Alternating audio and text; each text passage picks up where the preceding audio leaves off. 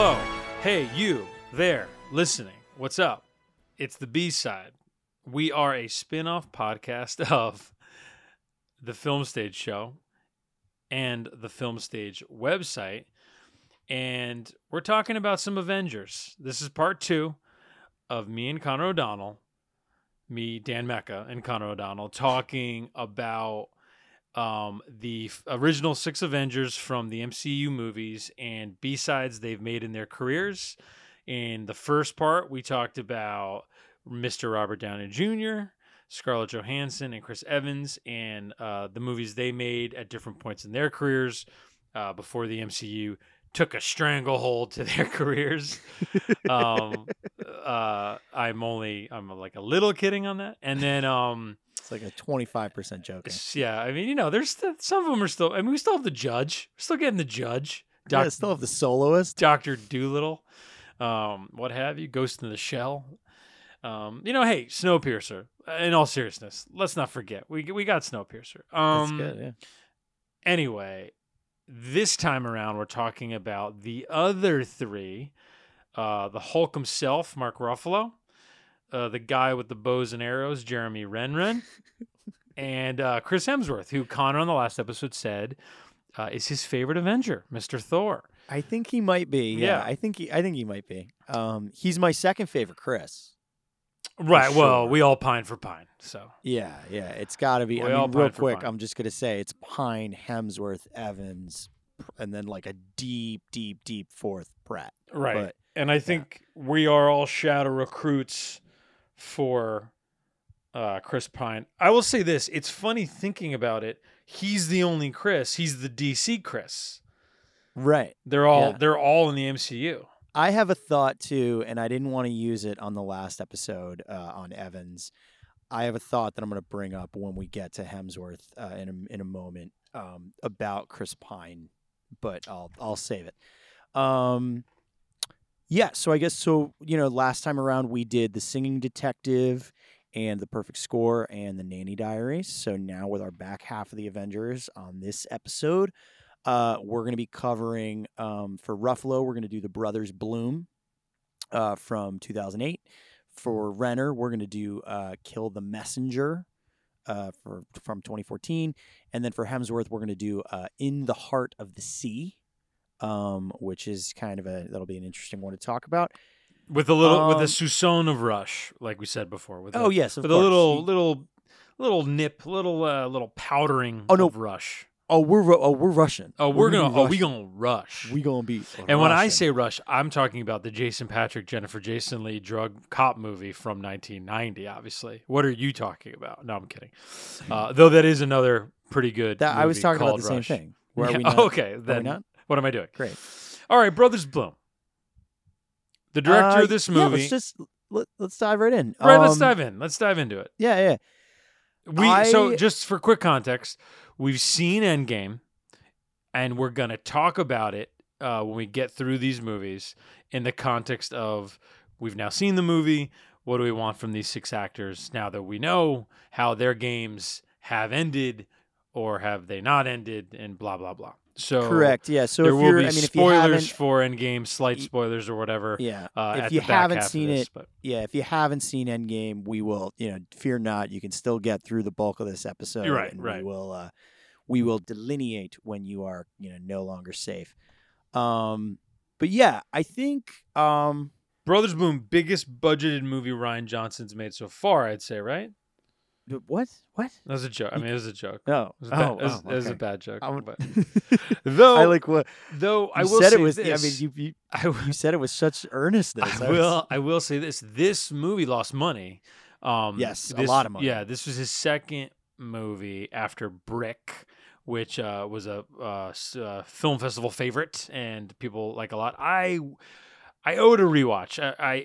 You would think I would love it as a noir fan. So I owe it a rewatch. But this one I loved when I saw it. I think me and you saw it together in theaters when we were at Buffalo together. And it lost money. Yeah, it lost a lot of money. It cost somewhere in the world of 20 or 30 million. And I think it made, I don't know, a couple. Right, like $5. It made $4. I think it made like $9 or $10 million.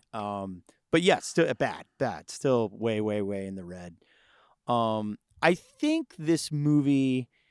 Yeah, it says I'm seeing 20 million and I'm seeing 5.5 for the gross. Oh, so God. Wow. this was Summit Entertainment. Yep. And funny looking at the specs here, production company listed is a production company called Endgame Entertainment. Here we are. How about that?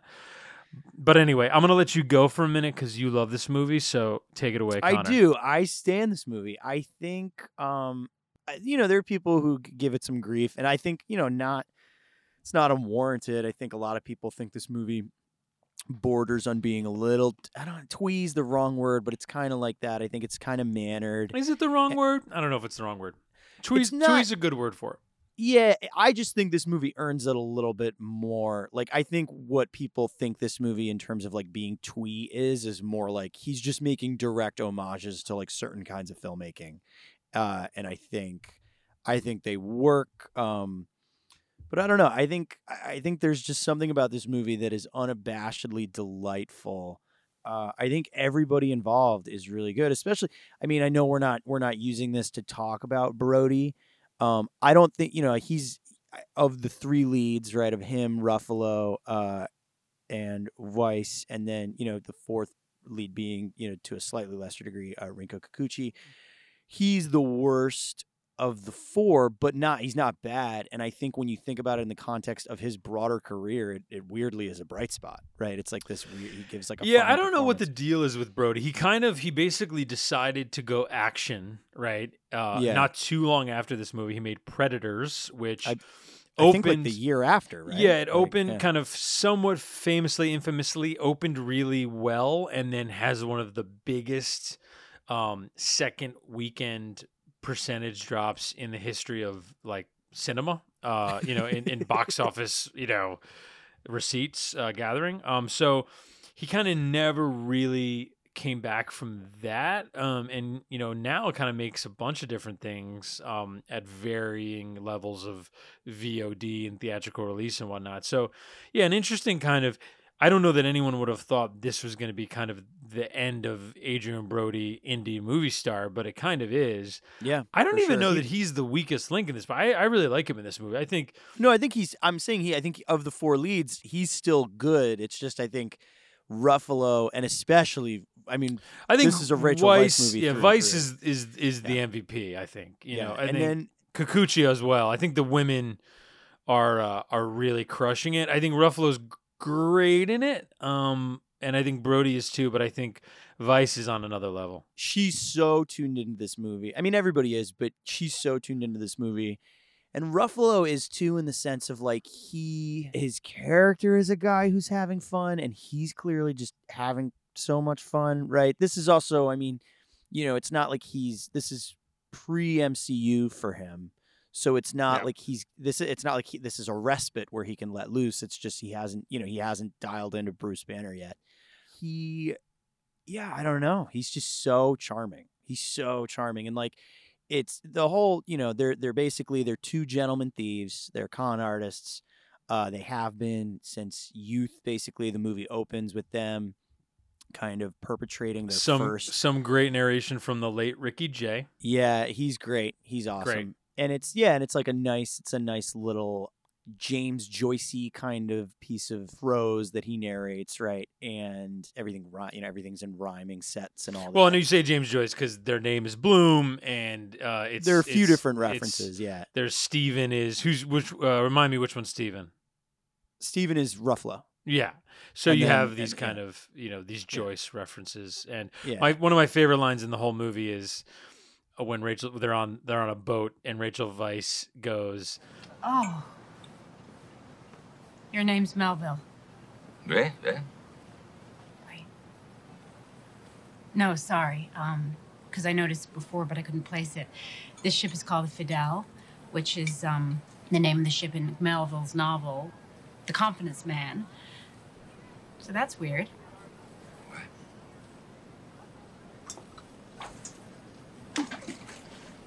I had never read that.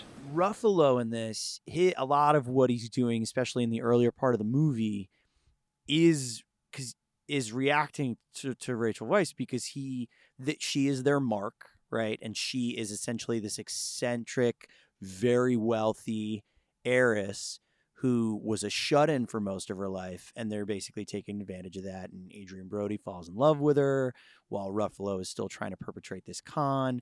Rinko Kikuchi's kind of there, just all around sort of helper with all of it in terms of like her name is Bang Bang, and she deals with a lot of like the pyrotechnics and explosives and grander effects that they use to pull off some of their schemes. And basically the whole thing here is, they've been at it for a while. Brody's really tired of it, and he mentions to Ruffalo, like, I want like a real thing, right? And he's just tired of like pretending to be other people and all that stuff. So that's kind of what tees all this up. And then they, to rope Brody back in so he doesn't quit, Ruffalo says, hey, let's just do one last one. We've got this rich woman, and we're going to just con her out of all her money. And that's kind of how the movie takes off. And they basically take advantage of her by promising her this adventure, right? Because she was a shut-in for all of her life. And also her name, just to bring it, her name's Penelope, which is another Ulysses reference. Yeah, it's packed with that stuff. It's got Melville references in it. It's got Kipling references in it. So it's a very, I don't know, Ryan Johnson's a smart guy. It's not, I think one of the things people don't like about this movie is that all those references are just so right there in your face.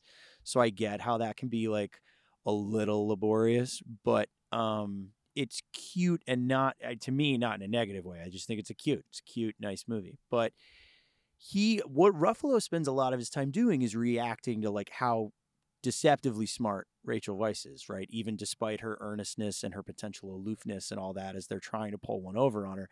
You mentioned the thing with the Fidel, and she gets the Melville reference. And then there's another great moment where they're playing shuffleboard on the deck of that ship. And he introduces Rinko Kikuchi, but he gives her a pseudonym. And this is my personal assistant. Yeah! And private masseuse, Mrs. Yingling. Yingling like the beer. No. And it's like this great, he constantly has to play off that he's like been one-upped by her, basically. And it's a nice little dynamic that kind of plays its way through the movie. I think he works, it's kind of funny to see in the context of the MCU, you never really get to see that much of his range. I think he's really good as Yes Bruce and Banner. no. I mean, he does a lot with Banner in a way that I never fully... I mean, I agree with people. I think the Hulk is a character, and I think I mentioned this briefly on the first podcast, though I've always struggled a little bit with the Hulk as a character because, in the solo movies, though the Ang Lee Hulk has grown on me, he's a hard character to crack, I think. And I think you've dealt with that. You've seen that kind of come to life in one way or another creatively. But he does a lot in these ensemble pictures, and it speaks to his ability to play so many different types of characters. And, to your point, when you think about Brothers Bloom, he's basically this kind of charming, ne'er-do-well. He's sort of like a Tony Stark. Right, who's kind of conning his own brother and him conning himself in a way. And when you think about this role, and then you think about his breakout role, You Can Count on Me, which it was him and Laura Linney, who we mentioned in the last podcast from the Nanny Diaries. It is such an unbelievably different performance. There's so many different things happening. And Ruffalo can do, he can operate at those ends. He can operate in the middle. He can be charming in a more of a kind of kind way in a movie like Just Like Heaven, which is a Reese even like Shutter Island. Shutter Island, which, he's doing a lot in that movie. When, if you get through to the end of that movie, there's a lot happening there, and for better or worse, that movie's grown on me over time. So, I ride with that one. But he is one of those actors. There aren't that many like him who can really. I feel like he never disappears, and that's not a dig, but he also always becomes those people. And I think this is a great example of he might not have been the immediate first thinking of casting when you think about Stephen Bloom and yet to watch him play this role, it feels like no one else could have done it. So Yeah, it's just, I guess that's what I mean. While it's tough because I don't want to undersell him. And to your point, he doesn't really disappear in it, but he's just having so much fun, and it's so nice to see him. And granted, I think that's the way I feel almost anytime I see Mark Ruffalo. It's like just nice to see him. I don't know. It's like he's there's a comfort there. I think even when he's playing a little bit of like you said, a ne'er do well, like in something like this, right? And I think there's a level in this performance too of both of those things, of him being kind of a scalawag, but also, he does care for his brother, and there is that gentility that's like right underneath the surface that plays out, I think. And I won't spoil too much of the movie. I would tell anybody who hasn't seen it to seek it out.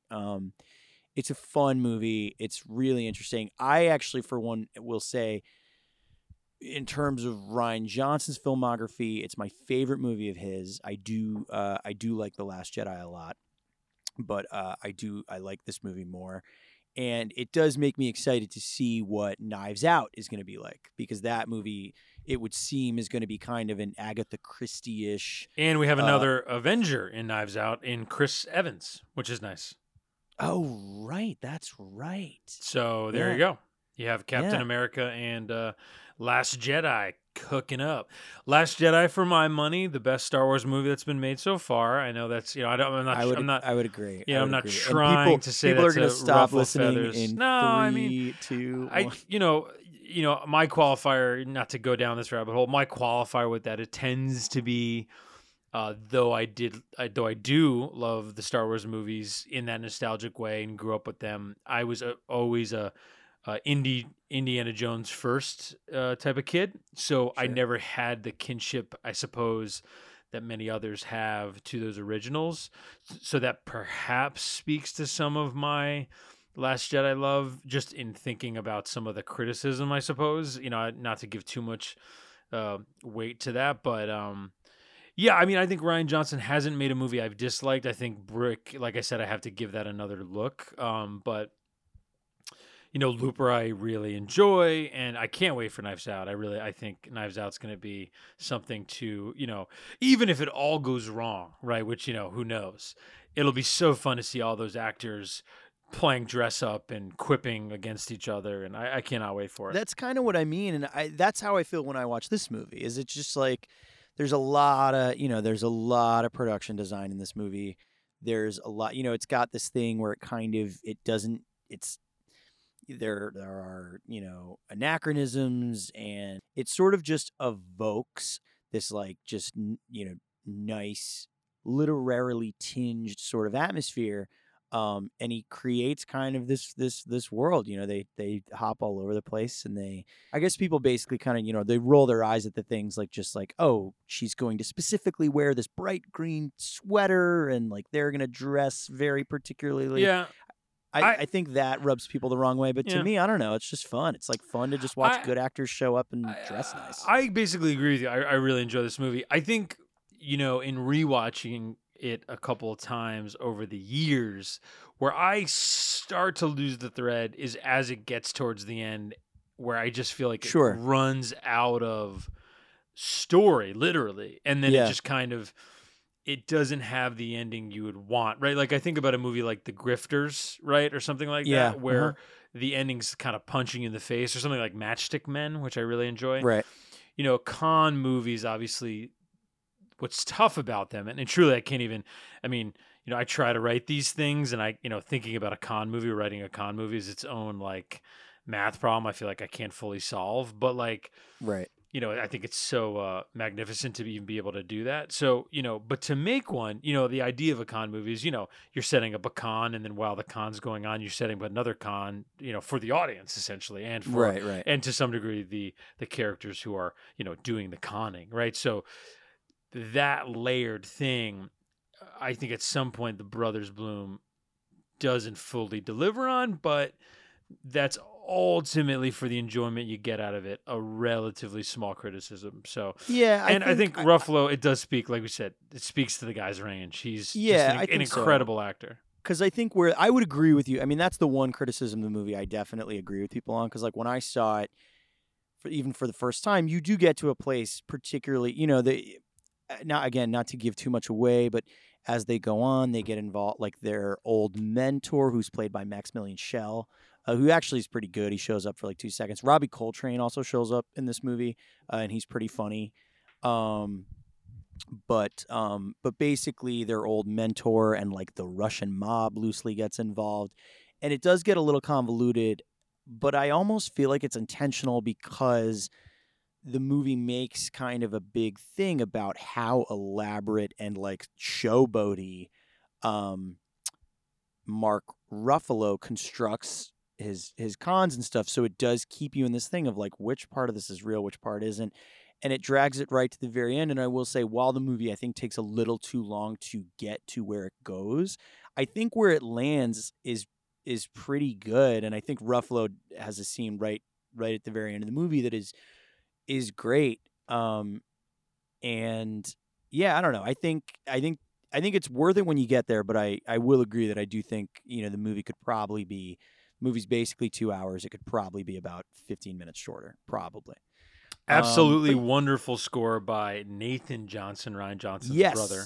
Yeah, who also scored, actually, not as good of a score, but also scored Kill the Messenger, which we'll talk about. But yeah, I did not know that. That is super I didn't even look it up. I don't know if it's the same Nathan Johnson. I just saw his name in the credits and I was like, oh shit, Nathan Johnson. I will confirm that. But yeah, no, the score I do think I would encourage anybody to just listen to. I do think personally, it's one of my all-time favorite scores. It's an amazing score.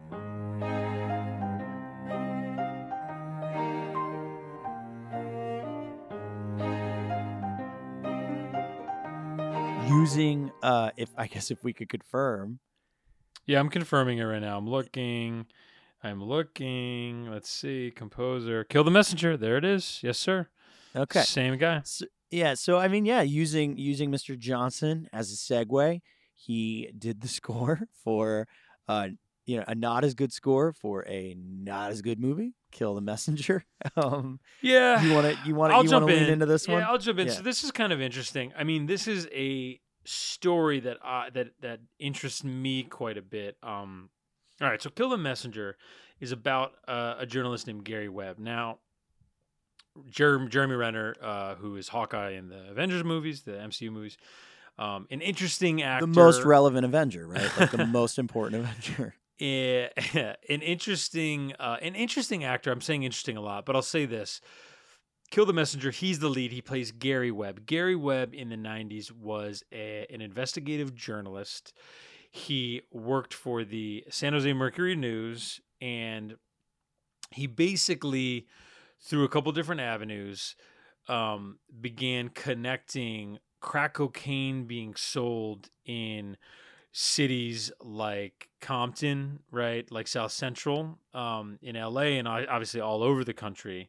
The crack cocaine epidemic. He connected the sale of these drugs to weapons sales, right? He basically connected the drug sales that led to crack cocaine in cities in the United States to arms sales for rebels in Nicaragua, right? Which that goes back to the 80s and Reagan, and then went into the 90s and whatnot.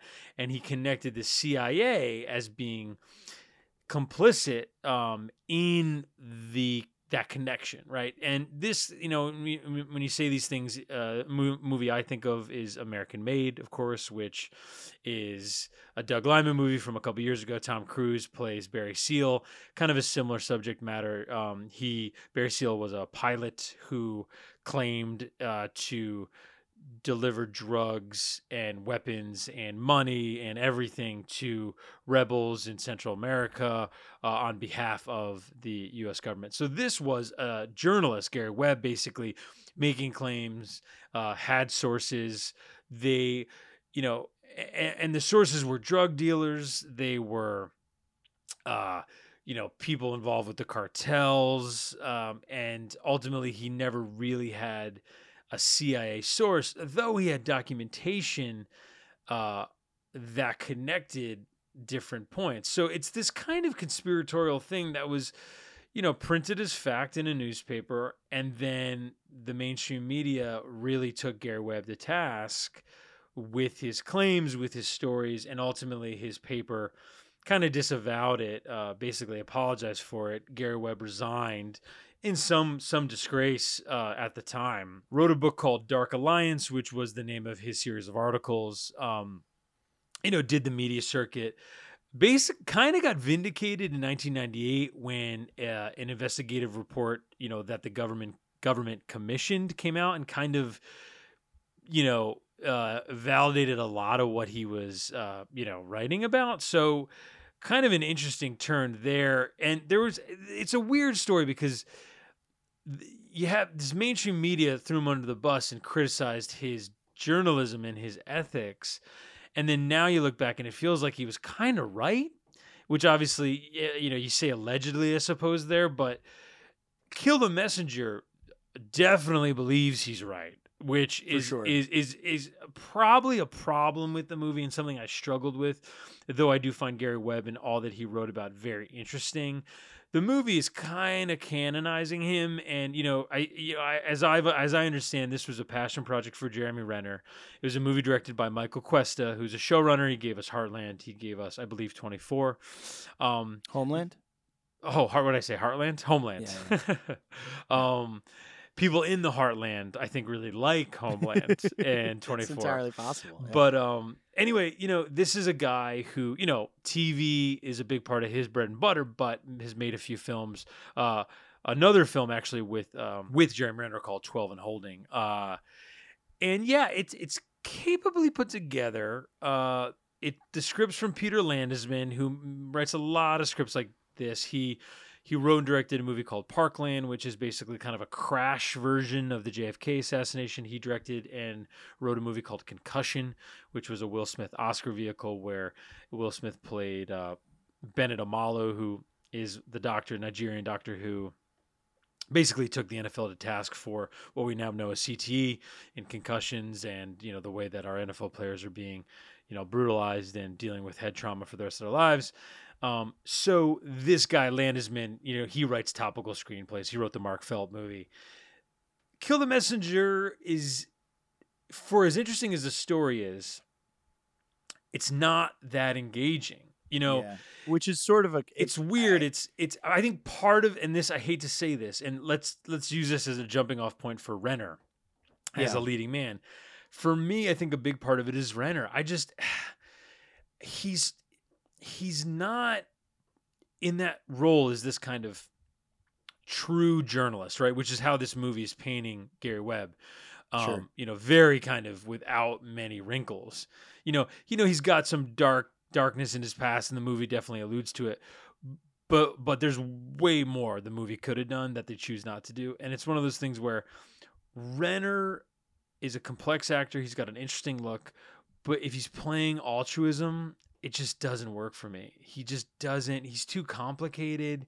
He doesn't have and this feels like a dig, but he doesn't have the kindness in his eyes. Like there's always another thing happening. We talked about RDJ in the episode before. RDJ Wouldn't can he have just crushed it in this movie? But RDJ can play in those two pools and connect them, and I don't know that Renner can. You know what I mean? I think Renner as a battle-worn, bow and arrow hitman, hell yeah. As a born adjacent spy, dealing with a fucking pill addiction, hell yeah. As a heist, as a towny, insane, fucking crazy man who's Ben Affleck's his best friend, hell yeah. And probably still his best performance in Hurt Locker. There's no one better. And, rewatches of that movie have confirmed that, how good Jeremy Renner is in Hurt Locker.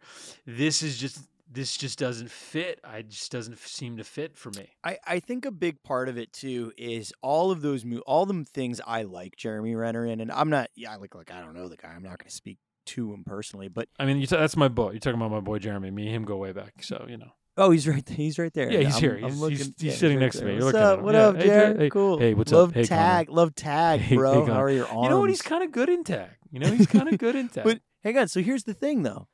I think Jeremy Renner needs to be a little unlikable in order to succeed, right? Like on screen. Yeah, I think he's at a Tom Cruise point before Tom Cruise got there. And we talk about this a lot. Like Cruise is unlikable now generally, and he has to kind of play against that to make the roles work.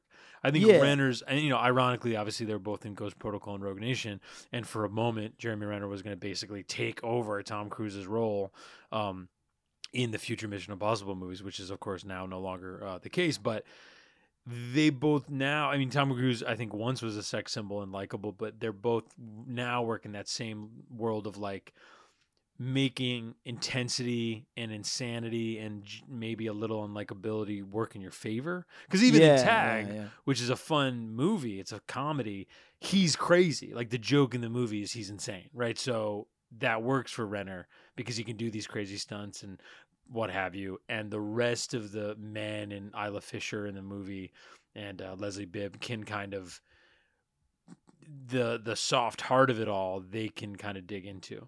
But even as I say that, Jeremy Renner plays a scene against Ed Helms kind of nicely at the end. So I guess my point is, I think there's something about Jeremy Renner, actor, that automatically comes off as a little unlikable, and so I think when he's in like the mission movies and he's sort of just the suit, right, who is sort of like always kind of looking out for like maybe keeping the team in check, you know what I mean? Like even when he's on your side, there's like a level of like he's the one who's going to kind of maybe throw something back at you. There's an inherent sort of unlikability there, even if you do like him, that I think he kind of can he can turn into that spin and make it work. A Hurt Locker, same thing. You can be like, this dude is crazy, right? Like this dude is kind of an asshole, but like also fascinating, right? And I think with this, to your point, Dan, even though they try and put kind of the demons in his past or whatever, he's so like seemingly, at least personally, even if his wife, played by Rosemary DeWitt, who I think is pretty good in this movie.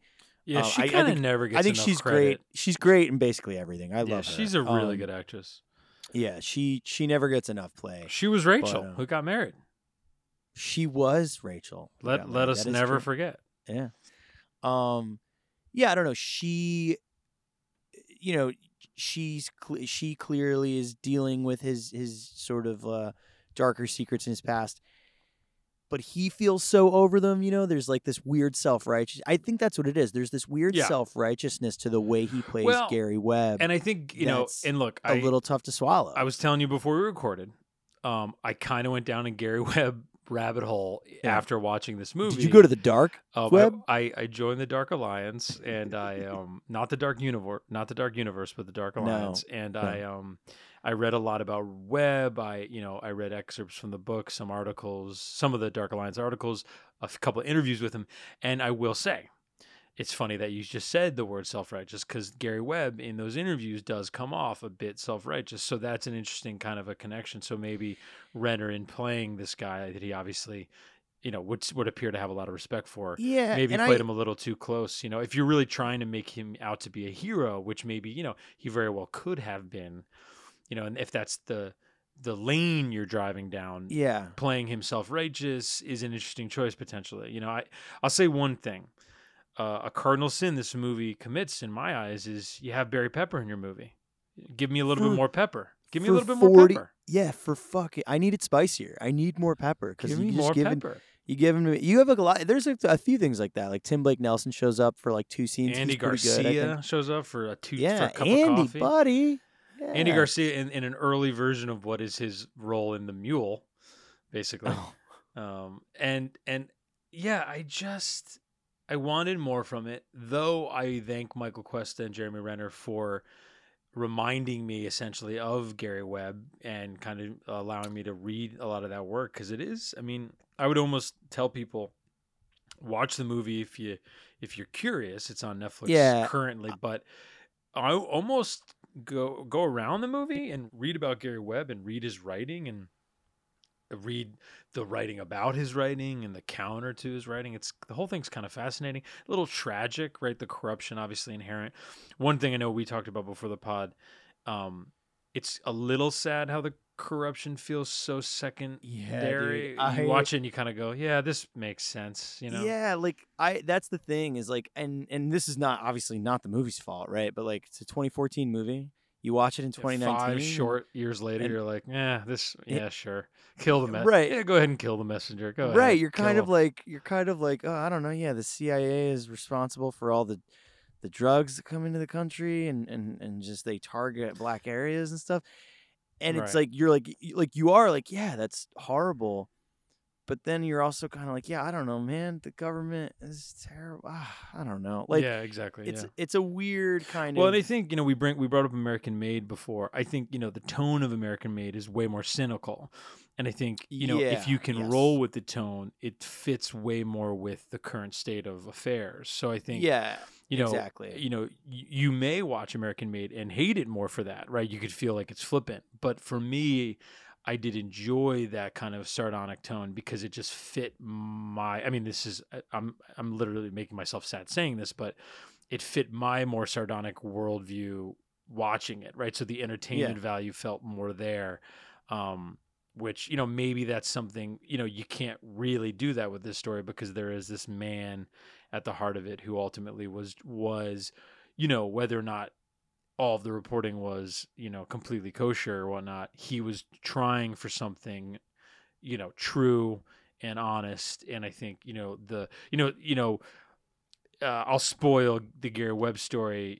So, skip ahead 10 seconds if you don't want to know this, but sadly in real life, Gary Webb in 2004 committed suicide, what's of course weird about his suicide is he shot himself in the head twice, which the movie definitely at the end makes a point of. It's weird that happened. And obviously this is a guy who ruffled a lot of, feathers and, It's a little weird they don't include that in the movie, I think it's hard because you have to make a choice there. Like, when you're talking about Barry Seal, right? He was assassinated, right? So you can kind of dig into that. But clearly this movie and Michael Cuesta and those who made it, maybe don't think this guy killed himself. So, they're definitely kind of alluding to the fact that it was ruled as suicide, right? Like being shot in the head twice feels a little strange. So I guess that's my point. It feels like they don't feel that way, right? So like it feels like they feel like he didn't commit suicide. So why not do like a flash forward where he's dead and they find him with 2 bullet holes in their head, and then they do like a Hollywood, like more like a Hollywood land thing. Yeah, kind of maybe pick both, like have your cake and eat it too a little bit. But I think the movie's tone is too True Blue, though, right? I think it's probably true. That's the problem. It's like you're dealing with the corruption, but then the guy at the heart of it is meant to be, a Woodward, right? So you get into that nitty gritty. And you know what the other thing, and Renner had said this. I don't know if there's like an actual interview where he said. I just was reading about that, as I was watching it, how. With Watergate, there was Ben Bradley, right? And somebody like Gary Webb did not have a Ben Bradley. And you have to wonder, like, the bummer is, like, I think Oliver Platt is pretty good in this movie. I think Mary Elizabeth Winstead's really good in this movie, too. It's just that, like, I think this movie puts so many chips in the Gary Webb basket. Well, no, and also, and this is where I would say you're right. The movie, it's interesting that Renner would say something like that because he might not. Gary Webb in real life might have not had a Ben Bradley, but you know what he also didn't have?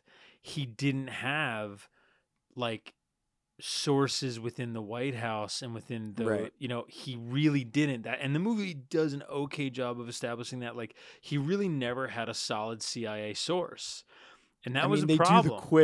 They do the Ray Liotta scene's bad. Ray Liotta scene, which is bad. That's a bad scene. You have to even wonder, and it's a hedge. It's a hedge that's really like. Ray Liotta basically shows up, for those listening. He basically shows up as Deep Throat, right? Like not as Mark Felt, but it is. Yeah, like it's so badly. It shoehorns in such a bad way. It's not good. It feels like Ray Liotta was like being whispered his lines off screen. It's Right. just not He not sat there. strong. And it's like, oh, you're Ray Liotta, and he's like, yeah, well, I come here. Normally, I'm a tough guy, but I want to talk to you about Yeah, Chantix. exactly.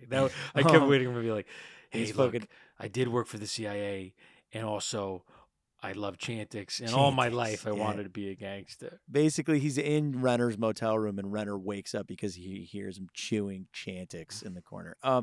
He's just literally going Chantix, Chantix, Chantix. What are you doing? What are you doing, right? I'm Chantix. Anyway, sorry. All right, so No, but let's final kill the messenger. yeah, final thoughts. I mean, I don't think this movie's bad per se.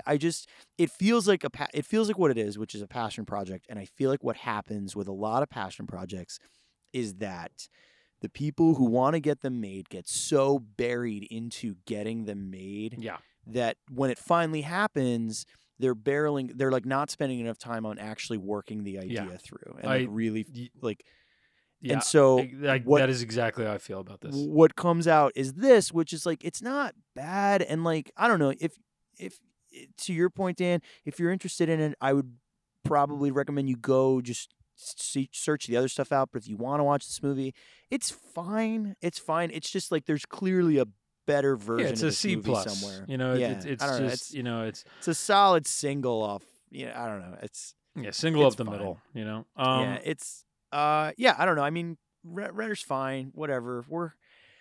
I struggle with Renner in the movie. I give Yeah. him some of that C, For sure. C of the C plus is Renner. All right, For now sure. look, this movie, our final movie. Speaking of C's, There he is. I was very excited for this movie. I was too. I think you ahead and I of its both. I release. mean, we were jacked. I don't know. We were like, yeah. So the movie's In the Heart of the Sea. Yep. It's directed by Ron Howard. It Ronathan stars Howard. Yep. Ronathan Howard. It stars Chris Hemsworth. Now, he made this post Thor. Like, he is Thor. He's movie star Chris Hemsworth, MCU Chris Hemsworth at this point. It's 2015. And this movie is basically based on a book, and it's about, by all accounts, the real life Moby Dick. I mean, that's kind of what the movie is, In the Heart of the Sea. And Hemsworth is the captain of the ship, and there's a bunch of amazing He's got actors a in great this. name. Great name. Hit us with the name. Owen Chase. Owen Chase.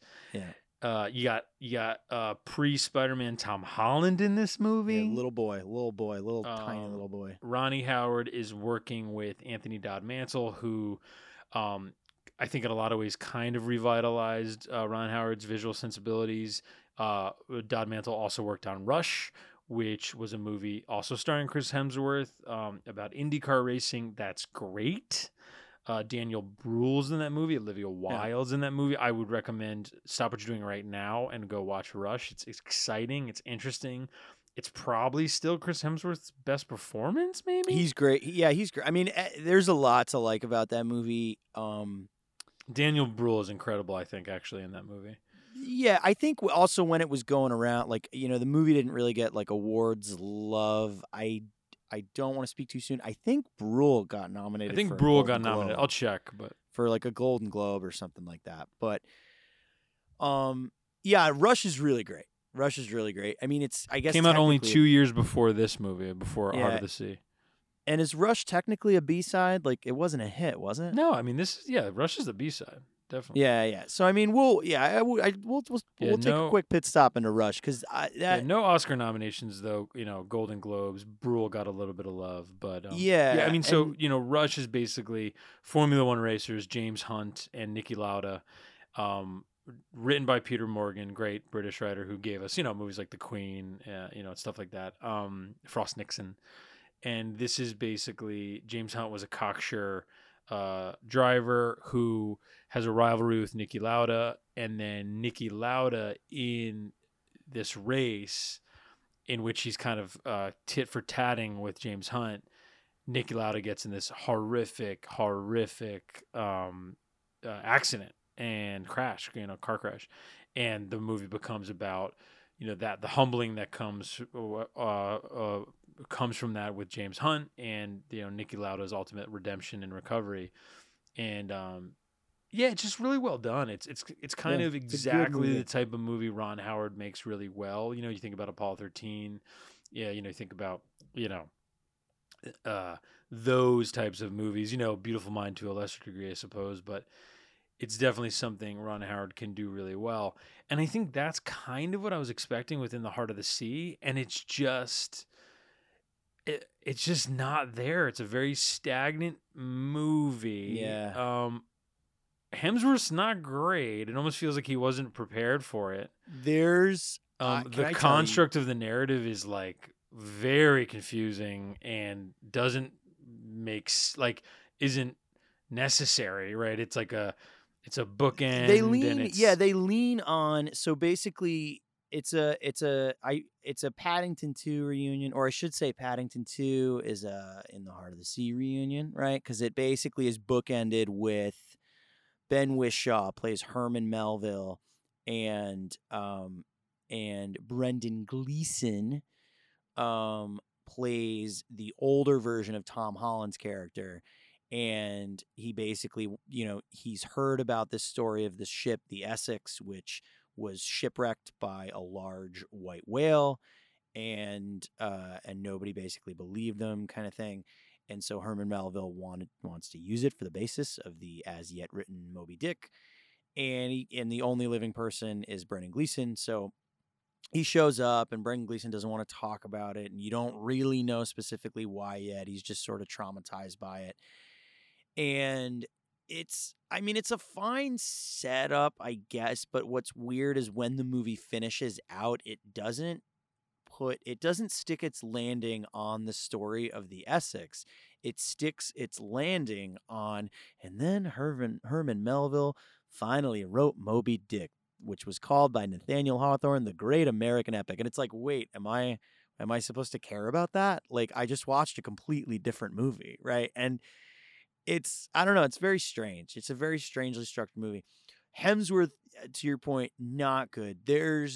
I don't know, and I'd be curious to see, honestly, anybody at me just to let me know, like, his accent here is some combination of, like, it starts as a British accent, then he, like, starts peppering, like, contemporary Boston, and it's this, I don't know, it's this really fucking weird, like, just chimera of accents, and it's horrible. It's truly horrible. Mr. Mason, you promised me command of a ship after my last voyage when I brought you back 1,500 barrels. Do you remember? You gave me your word. Yeah, like I said, it feels like he's not ready Yeah. for it. It feels like, the actor did not have enough time to prepare. Yeah, that's literally what it feels like. It came out of his mouth, and it just Right. it came out of his mouth, and I forgot, because I'd seen this movie before and rewatched it for this, and I was rewatching it with my girlfriend, and it came out of his mouth, and her reaction was just yeah. what? Like, what did you just say? Like, not even that voice is terrible, but like it's an interesting moment for Hemsworth, right? Because as we mentioned in the first episode, dude's a funny guy, and I think he's learning. He will learn this around this time and really lean into it. And then you have your Ragnarok and your your upcoming Men in Black movie, where I think like the goofball sensibility is going to really work for him. This is his movie star play. This is his I'm Thor, what else can I do play. And I think it works in Rush, though nobody really saw Rush. It's a great performance. And this is just maybe the Icarus too close to the sun situation for Chris Hemsworth. But also Howard, too. Like, Ron Howard can direct any type of movie, right? Yeah, like, he's a very malleable filmmaker. Yeah, Parenthood is a really, it's a family drama with a little bit of comedy, with some great, Steve Martin and Tom Hulse and, Martha Plimpton and a lot of good actors in it. Whereas Apollo 13 is a NASA space epic, and Solo, for all of its problems, is a capable Star Wars thriller, right? So like he can do plenty. And here he really looks lost. And I think part of the problem is the story itself, because you have all these different things. Like you said, Connor, if the story is basically, this is Moby Dick, but the real Moby Dick, that's not what this movie is, right? The movie is basically like, this is Moby Dick, and also it's 127 hours, and also it's Alive, and also there's there's cannibalism, there's survival tactics, And there's it's not. it's the greenest movie that's ever God, been yeah. made. I mean, when Anthony Don Mantle, who is a very truly visionary digital cinematographer, did things like Slumdog Millionaire, and like we said, did Rush and whatnot, and is very talented. This literally feels like nobody told him no, and the result is just this Instagram filter of a movie, kind of. Exactly. Like it feels like I mean, I don't mind the green oversaturation. Like especially when you take into account like the idea of like flashes of green light and stuff like that with seafaring myths and things like that. I think and I'm sure, I don't know this for a fact, but I'm sure that must have been part of the conversation or at least part of the thought process in Anthony Don Mantle's head when he was like putting some of these images together.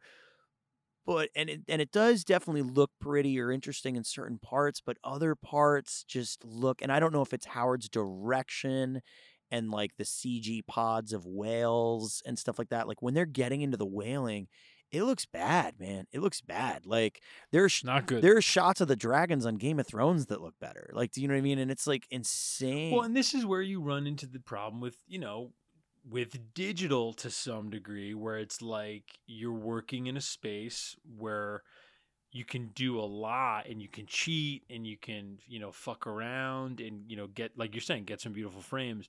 But then when you get into like builds, right, and like we're working in a green screen space, renderings that are rough play way worse, right? And I think Game of Thrones is an interesting kind of comparison when you think about kind of some of those rougher special effects moments. The problem, of course, being In the Heart of the Sea does not have this built-in narrative and these built-in characters that are going to push you through. Right, exactly. Like when the action is the whaling, and the whaling Hemsworth looks is bad. a cipher. Hemsworth is a cipher. He- in this can I movie. say- Owen Chase is what is his? He's got, what is he got, like a wife? He's basically on land, and he's from like a lower class, right? Yeah. He's from like a lower class. He gets This is a big opportunity. Yeah, because him. he feels a little kind of cast aside because he shows up. They're actually, speaking of Game of Thrones, there are like 4 Game of Thrones actors in this movie. But he shows up and thinks he's going to get the captain position on the Essex, and instead is given first mate, and he's like, all right, fine. And basically, through nepotism, George Pollard gets the helm, essentially, and they essentially tell Hemsworth, like, look, this is your chance to prove yourself. He's a new captain. We got to give it to him because of who his family is, basically. Yeah, and Pollard is played by Benjamin Walker, who was Abraham Lincoln. Of course, I mean, who could forget? He was the vampire hunter. Oh, indeed, famous for the vampire hunter. I mean, famously the Abraham Lincoln vampire hunter. Yeah, and so there's like a little bit there. I will say, I don't think if you can stomach some of the worst CG compositions in this movie, and I think part of it comes from like you said, you and I were really excited for this movie. I've now watched this movie twice, knowing that it's not very good going into it, right? And each time I want to like it. Like I want it to be the time that I watch it and I go, you know what? This movie's pretty good. It kind of reminds me of Unbroken, the Angie Jolie movie. That's where an it's interesting like, comparison, yeah. There's so much, when you hear about the story, you go, oh, this could be real. There could be a lot you pull from. It's like and Kill then the you make Messenger. Movie, it's like that thing. Kind of, where you make the movie and you don't really make a choice on what to focus on, and then all of a sudden it's like, oh, okay, well, there's a lot going on here, and I don't feel like I even really know any of these people. And even with your Cillian Murphys and your Brendan Gleesons and your Ben Wishaws and your Tom Hollands and your Frank Delanes and your, Chris Hemsworths and even your Benjamin Walkers, like, they don't get enough time. Like, I'll say this. One of my favorite movies of all time is Master and Commander. Absolutely. Yeah. The Far Side of the World. Yeah. And I prefer the movie, Near Side of the World, but it's fine. Oh, controversial choice. I think you just watch that movie. Honestly, like Yeah. that's such a dig at this movie, but that movie, it's shot on film. They made the fucking boats. That's why it costs so much money. That's why they'll probably never be able to make a sequel. But it helps. Like you feel like you're watching people live on a boat because they were. Yeah. You have Russell Crowe in probably his best performance. And you spend time in Russell Crowe's cabin, with Paul Bettany, who's essentially playing Darwin, getting to know them. So then when moments of potential betrayal happen and whatnot, you care. Yeah. And they're just here. You're right. Like Hemsworth is introduced, and within minutes, this piece of this like walking nepotism takes his job, and they hate each other, and there's no nuance to it. Yeah, and then it's like the movie takes there's a villain, and then there's a whale, and then the whale goes away for a long time, and then they're dying, and then they're like, then there's cannibalism. It's just, and then at some point you're just like, what? Yeah, and somehow none of it's exciting. Yeah, that's the weirdest part. Exactly, is like because I think the first hour is fine. Like you get up through the first whale attack where the ship gets wrecked. And the movie's fine. I was still engaged at that point. Outside of, like I said, I mean, certain parts of it between Cillian Murphy and Chris Hemsworth. I do think Cillian Murphy's good in this movie. I think the biggest crime this movie commits is wasting him. Yeah, that's happened to Cillian a couple times. It's such a bummer. He's such a great actor, but it's so weird. What? Is that an agent thing? It must be. Is that a representation thing? It's also maybe because he kind of looks funny. I don't, you know what I mean? I mean, he's auditioned. He's obviously auditioned for a lot of big roles, Sure. and kind of always been like a second choice, I suppose. Sure. But he's just a great actor. He's great. I always want a lot from him. It's weird, and I get that he was in the Nolan Batman movies. It is weird that he has not popped up even remotely in the MCU. He just feels like a dude who, like, what is he doing? I don't know. Just grab him, put him in it. Agreed. And now that I'm thinking about it, I'm like, yeah, how is he not played like one of how is he not one of the Thanos' Warriors henchmen or 3, something? or how is he not like in Doctor Strange? Yeah. Is I don't know. Yeah. But that said, I think you get you have exchanges between him and Hemsworth. That's maybe the most interesting dynamic in the whole movie because they seem to be friends and they get each other. He basically, like Hemsworth, I mean, kind of muscles his way through the first part of this movie because they're trying to get the oil and all that. And when you get to the whale attack, so the first whale they kill, by the way, which is not the Moby Dick whale, but just a whale, and they use it as this sort of jumping in point to like show you how whaling works, basically, and it's kind of interesting, I guess. Yeah, the whaling stuff's interesting. How you get the oil, and stuff like that. But when they kill the whale, it's this weird moment where Tom Holland is obviously very affected by it because he's young and whatever. Hemsworth kills the whale, and he's so eager to kill the fucking whale, and you kind of get it because it's his job, and you understand all that. But then he kills the whale, and he's sort of like sad about it, and you're like, wait, what are you, bro? Aren't you not okay? It's so strange, like the way they sort of like go back and forth, and the movie kind of, I guess, wants to use that as a setup of like man versus nature versus like kind of thing. But when they get to the point where they're all starving, it's like such a slog. It's crazy. And they don't even, I will say Brendan Gleeson has a nice moment in the middle of the movie, and this is where they reveal why he's so tortured, is that he reveals the cannibalism, right? Mm-hmm. And the way he describes it in detail, like how they do it, and it's a nice little moment, and it's a good moment in the middle of the movie. But then there's the other part of it where I'm like, this movie's like so boring at this point. Show me the cannibalism. Just go full. Like, just, you know what I mean? Like, let's like go full ravenous with it. You know what I mean? Like, just ravenous. Yeah, exactly. Yeah. Like just lean into it, and it kind of doesn't. And then when they get to the other side of the whole thing, like they get rescued and they have to reconcile with like all the things that they've done. The movie then is like, but then Herman Melville wrote the book, and that's great. And it's like, okay, so wait, what am I supposed to be thinking about? Yeah, what are we supposed to take away? Yeah, here? it's so I'll bizarre. say this, and this is always interesting with actors. So Hemsworth lost basically 40 pounds for this movie. Right. He said it was like very physically and emotionally difficult, one of the harder movies he had made up to that point. And that's always interesting to me, when it's a movie like this that just didn't hit, and you go like, wow, Hemsworth really did.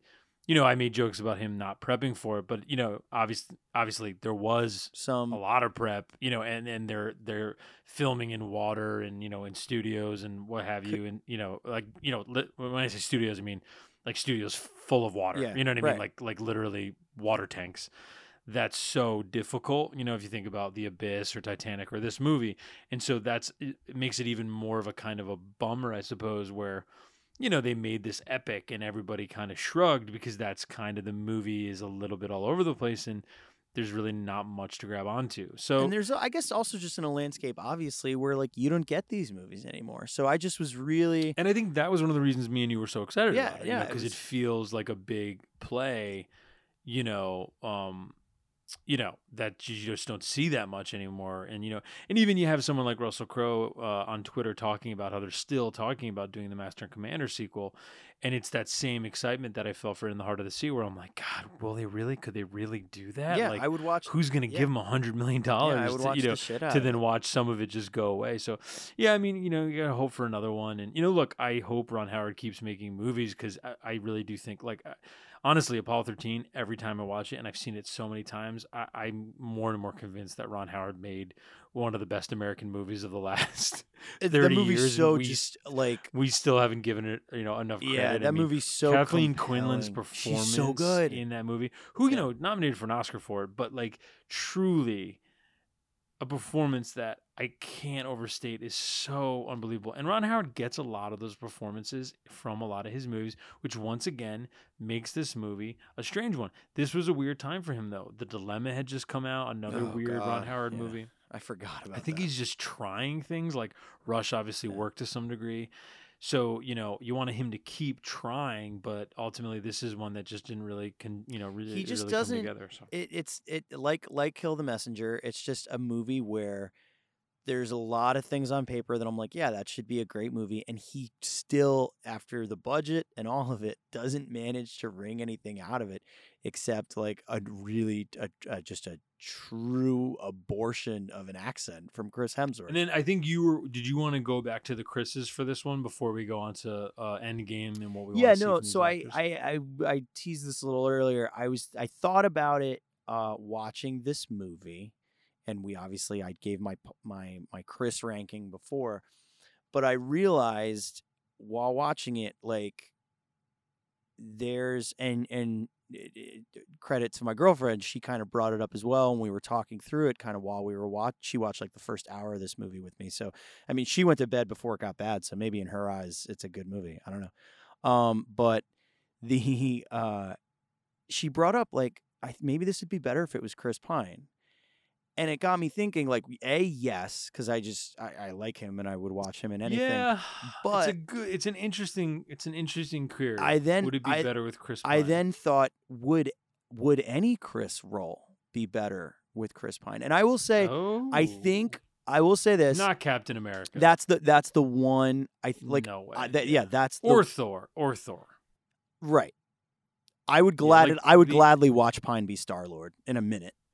Right, yeah, Star-Lord could be Pine. And honestly, now that we're saying it out loud, it makes me a little sad he's not Star-Lord. Right? Yeah, it's I don't have I don't really have a problem with Pratt as Star-Lord. I think Pratt does that well enough. He swashbuckles with Ablom, but I do think Pine would give it a little bit more now that I'm thinking about it. But yeah, Captain America and Thor, no. But I mean, look, if he's Star-Lord, is he Steve Trevor? And Steve Trevor's great. Right, Steve Trevor's wonderful. So, Steve Trevor's like one of the best characters to be put in a comic book movie. I don't know. He's great. I like my Pine DC. Yeah, I like my Pine DC. But it's an interesting point. Like Pine could have been Harvard Hottie. That's what I'm saying. Not even just in the MCU, Nanny but Diaries. in any of the movies. Like Pine could have been in Jurassic World, right? And it would have been better, probably. I don't know that Pine would have been as good as Evans in Sunshine as Mace. No, probably not. So there are definitely some that I think.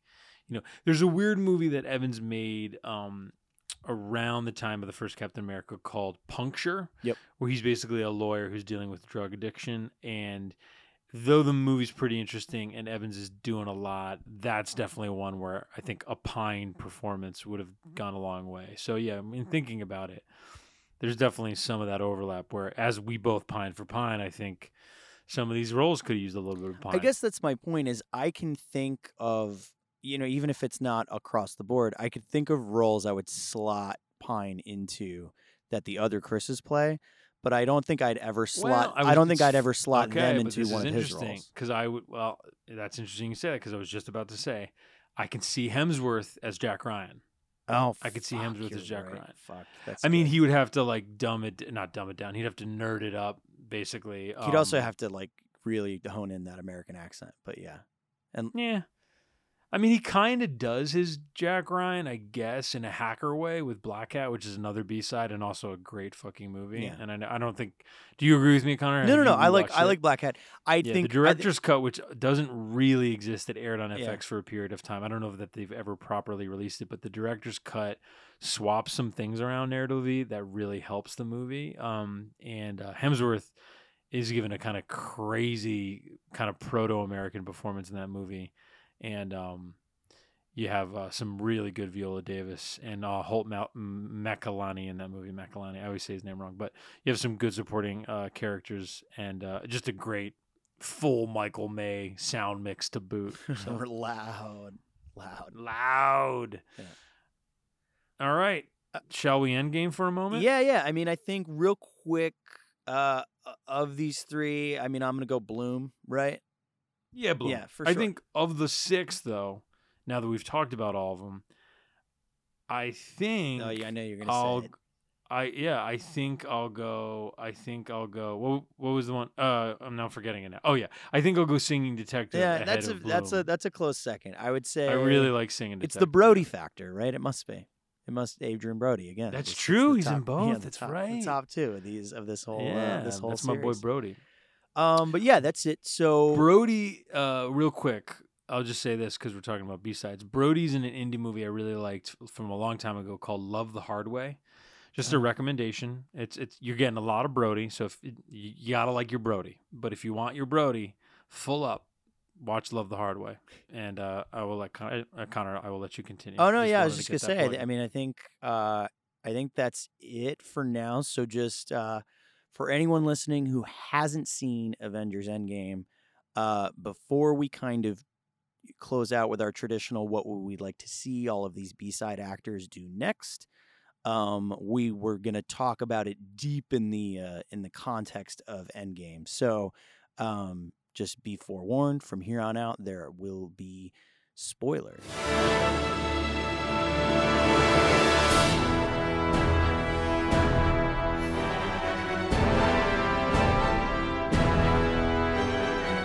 All right, Avengers Endgame. Let's talk about it in a spoiler type of way from the jump.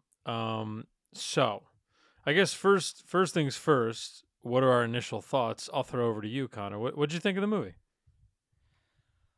I basically liked it. I mean, I think I say basically only because I'll say right off the bat. Generally speaking, most of these movies don't really do it for me. Some of the more recent ones I like more than some of the older ones, but I pretty much liked it. I mean, acknowledging that like while some of like the fan service stuff didn't really work on me while I was watching it, I couldn't help but think like, oh, if I was somebody who like really really was into all this stuff, this feels kind of perfect. Yeah, I mean, I guess I'm in a similar spot. I will say. I came away from the movie really being enthralled while in the theater. I think the word more than any word that describes how I felt is impressed. Yeah. It was just to say, we've talked about this many times. The Film Stage Show with Brian Rohn and Michael Snydell and Bill Graham. They've talked about many Marvel movies. They just talked about Avengers Endgame. Brian had kind of a infamously now negative review, though I will say in the podcast he does do well in kind of explaining himself in the context of his disillusionment in it, and kind of moral problems with it, and it is, I think, well worth a listen, as well as obviously all of the other opinions thrown out. For me, yeah, I came away with it being impressed and surprised how affected I was by ultimately the decisions that are made, surprised in the decisions to some degree, and surprised in my reaction to them emotionally, which is to say, jumping into more specifics now, Robert Downey Jr. It's a great reminder. We talked about Robert Downey Jr. in the part one of this kind of two for podcast. It's a reminder how much he owns this series and how much the MCU and Kevin Feige and all them are indebted to him. I mean, when Robert Downey Jr. in this movie, when Tony Stark, Iron Man, makes the ultimate sacrifice, it got me. Like, I was weeping in the theater with the rest of my packed house in Pittsburgh, my packed theater, 10 a.m. Sunday screening, kids and adults, sniffles all across the aisles. And look, crying in a movie does not a good movie make necessarily. Obviously, all forms of kind of beautiful, manipulative narrative storytelling can work one way or another. That being said, in the moment I acknowledged it meant something. I mean, it did. The Tony Stark of it all meant something to me. And right behind that was the Captain America of it all. And that's a credit to Chris Perfect Score Evans, Chris Cellular Evans, Chris Sunshine Evans. And it's funny because I think Captain America was one of those heroes in this world who, the first Avenger came out and it did okay, right? It made, I think, total 400 million, less than 400 million worldwide, when first Avenger came out. It definitely felt a little bit more specific. As we said last time, it's a mutual favorite of ours, but I think people were a little like, oh, they really, they stuck to the goodness and the wholesomeness of the Captain America character. Is that something the world wants? Is that something audiences want? And then they really did a good job in updating that character, keeping the wholesomeness basically, whilst complicating it. And ultimately, I mean, obviously you get that second ending with Captain America going back in time and then coming back as an old man and revealing that he's had a nice life with Peggy Carter, which is obviously what he missed because of his ultimate sacrifice in the first Avenger, the first Captain America movie. So those two payoffs worked really well for me, more than I would have thought. The Scarlett Johansson sacrifice, I felt I wish they had done a little bit more for Black Widow. More I've thought about it since I've seen it, because I think she's also a character. We might disagree on this. I think she's also a character who feels very central and rooted, like, to the success of that whole franchise. But I do think, and I'll let you jump in here, that I like Black Widow as a character and ScarJo as a performer a bit more than you do in these movies. Yeah, I wish they did. She's always felt a little, and I'm not trying to downplay it because I do like her in the movies, but in the grand scheme. Well, and also let's preface: you hate women, is what you're about to say. No, so that's a let's good just be thing clear to put about in that. Yeah, you hate let women. me caveat this. Yes, I hate women just so deeply. Okay, so then continue, please. Yeah, okay, thank you.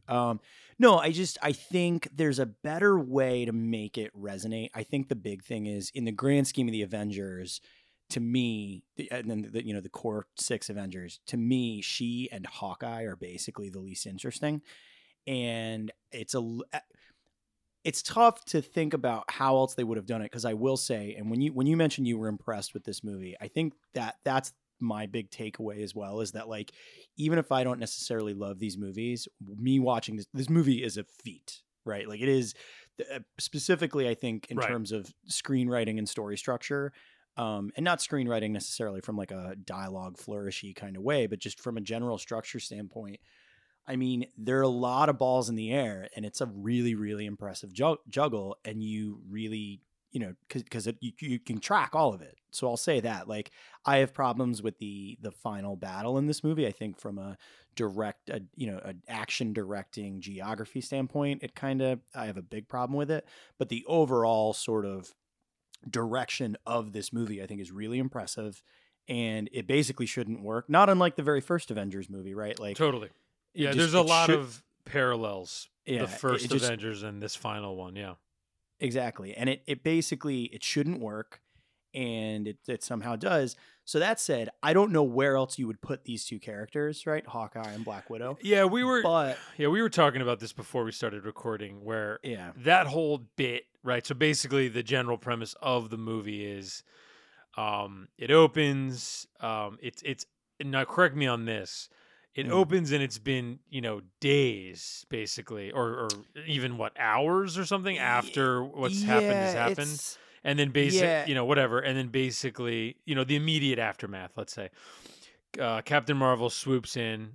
They're trying to figure out where Thanos is so they can get back the Infinity Gauntlet.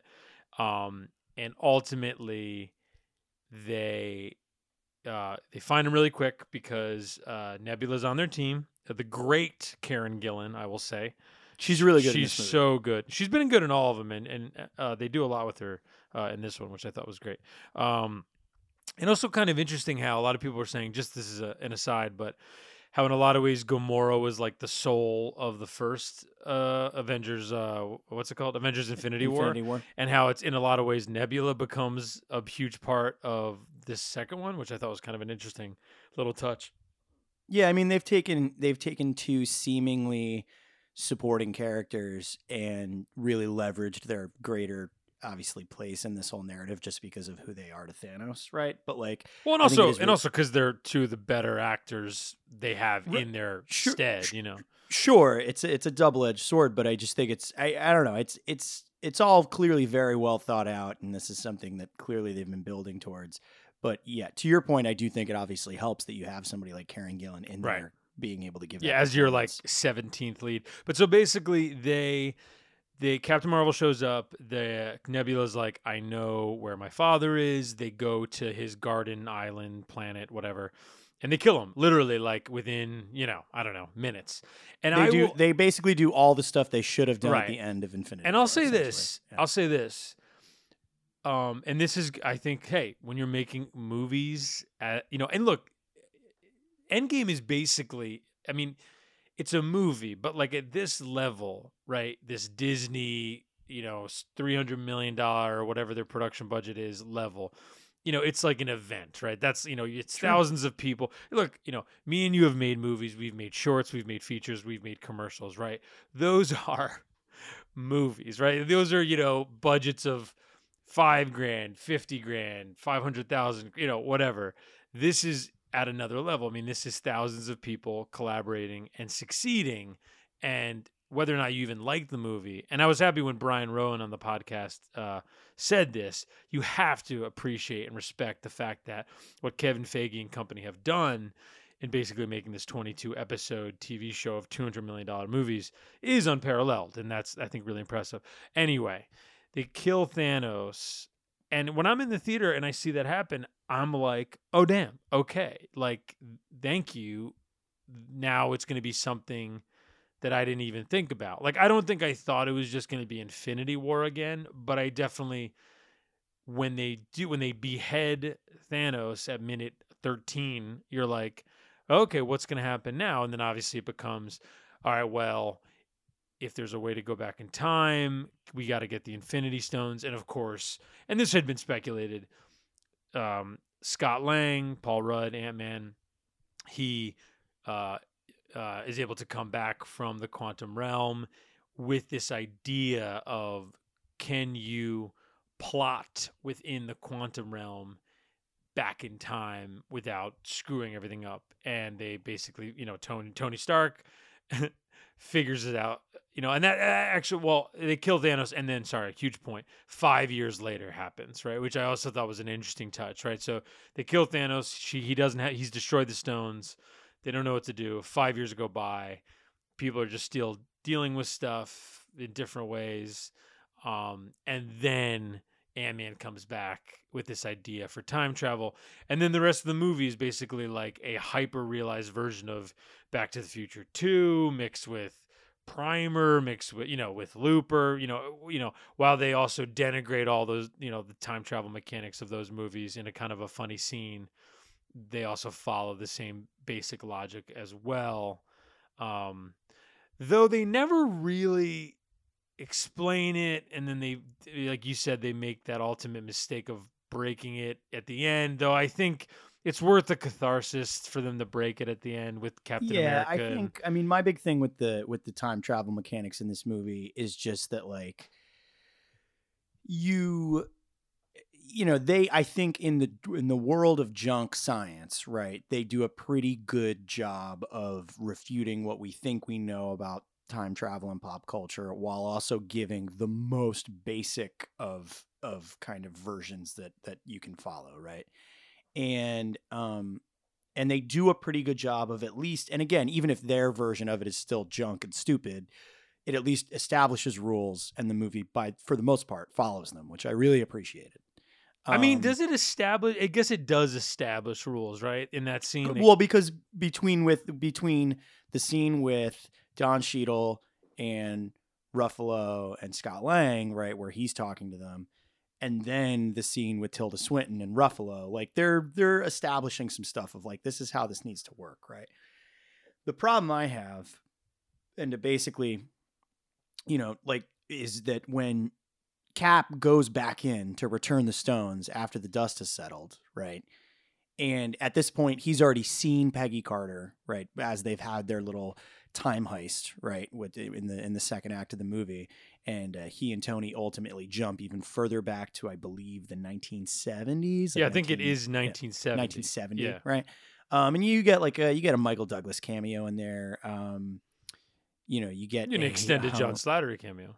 Right, and they're good, and they're nice moments, and I don't know. It's I mean, one we of those should moments say that's that very, the device itself is look, it's ingenious by the writers in as much as it also allows all of these people who've loved all of these Avengers movies to literally relive with some of the best moments with some of their favorite characters. Sure. Literally by going back and replaying them from a different angle, which it's smart. It's smart, and they do it with aplomb. They do it with grace mostly. I think some of it's a little clunky, and there was definitely a few parts that had me rolling my eyes. But again, for the most part, some of the fan service even worked on me, and I kind of was like, "Oh, this is nice." And totally, and when they go back to 1970 and he sees us, I guess at this point a 30 more years old version of Peggy, right? You have that moment, and for a second you think that's going to be it, right? You're like, oh, he got to see her. That's nice, right? But it does remind you of their connection, and I, as someone who loves the ending of the first Avenger so much, it always, got me, right? Like any mention of her always gets me, because I think their relationship is just so wonderful. But basically, he sees Peggy. It kind of plants that seed of him going back and then spending the rest of his life with her, right? But the problem is then he shows up, 5 seconds later from when he left, and he's an old man, right? He's like Clint Eastwood, Chris Evans, and great makeup. It is. They do a really good job. Yeah. Because it does. You do feel like you're like, oh, that looks like what 80 million year old Chris Evans is going to look like. Then they do the flashback. You see them finally get their dance, and it's the the final beat of the movie, and it's lovely. It's earnestly. The Tony Stark thing, I was definitely impressed by, and being like, okay, this feels right. But I also expected it, so I kind of was just like, okay, this is happening, right? But the Captain America beat at the very end with Peggy dancing, that was the thing that literally got me misty-eyed. But that said, it makes no sense, right? And because they've established that anytime you go back in time and change something, you've created another timeline, right? So you're gonna live in that timeline, right? Right, So exactly. The fact that he reappears in this timeline just Right. makes no sense. But he does the Sam Wilson handoff with the shield and all that, and it's nice and fine. And to your point, I agree with you. Ultimately, I don't really care. It doesn't. I'm not. It's worth the. I mean, let me worth ask the you ending. this: Is there a pandering, though, world maybe. where I haven't even thought about this until right now.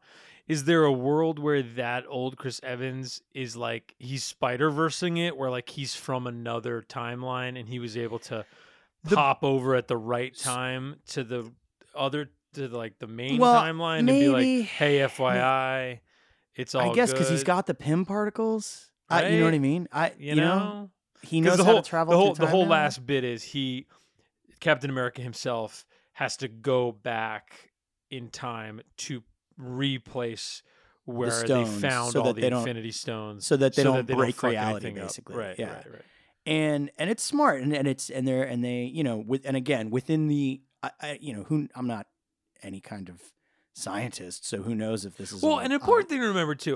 This makes me laugh. But the rules of the movie make it work, right? But and then ultimately, if they break it for the Peggy moment, I think it's ultimately worth it. But an important thing too to remember, and I find this a little funny.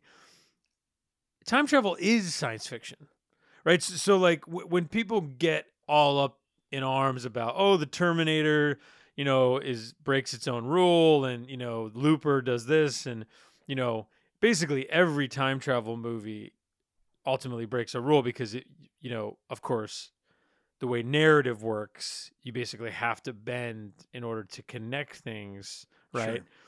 Of course, Primer being an example of the difference, but of course Primer's basically about how it's impossible, right? So like Primer's literally a treatise on like like how hard it is to time travel, right? I mean, whereas the narrative is the time travel, whereas time travel is a device in most other movies, right? So that's the difference. But yeah, again, it's the kind of thing of like, I'm not gonna litigate the time travel mechanics of this movie more than I already have just now. It's just because like it is nice. It's so nice, and it's like basically the best possible button to put on any of this. You know what I mean?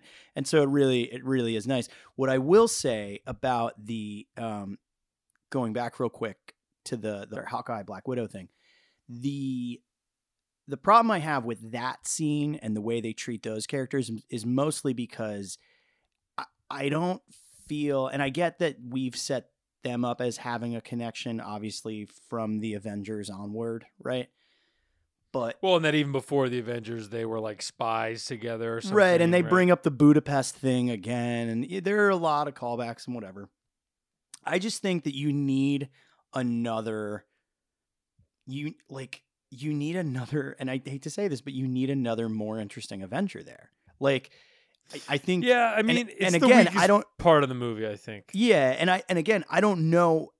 Like, I'm not really saying this is like they should have just done this, because honestly, the thing about this movie, as I said, is that like everything is so tightly put in place that like everybody belongs exactly where they are from a narrative standpoint. So like, I get like from an emotional crux standpoint, I would say maybe you put Banner with her, right? And then you at least have a much more emotional connection.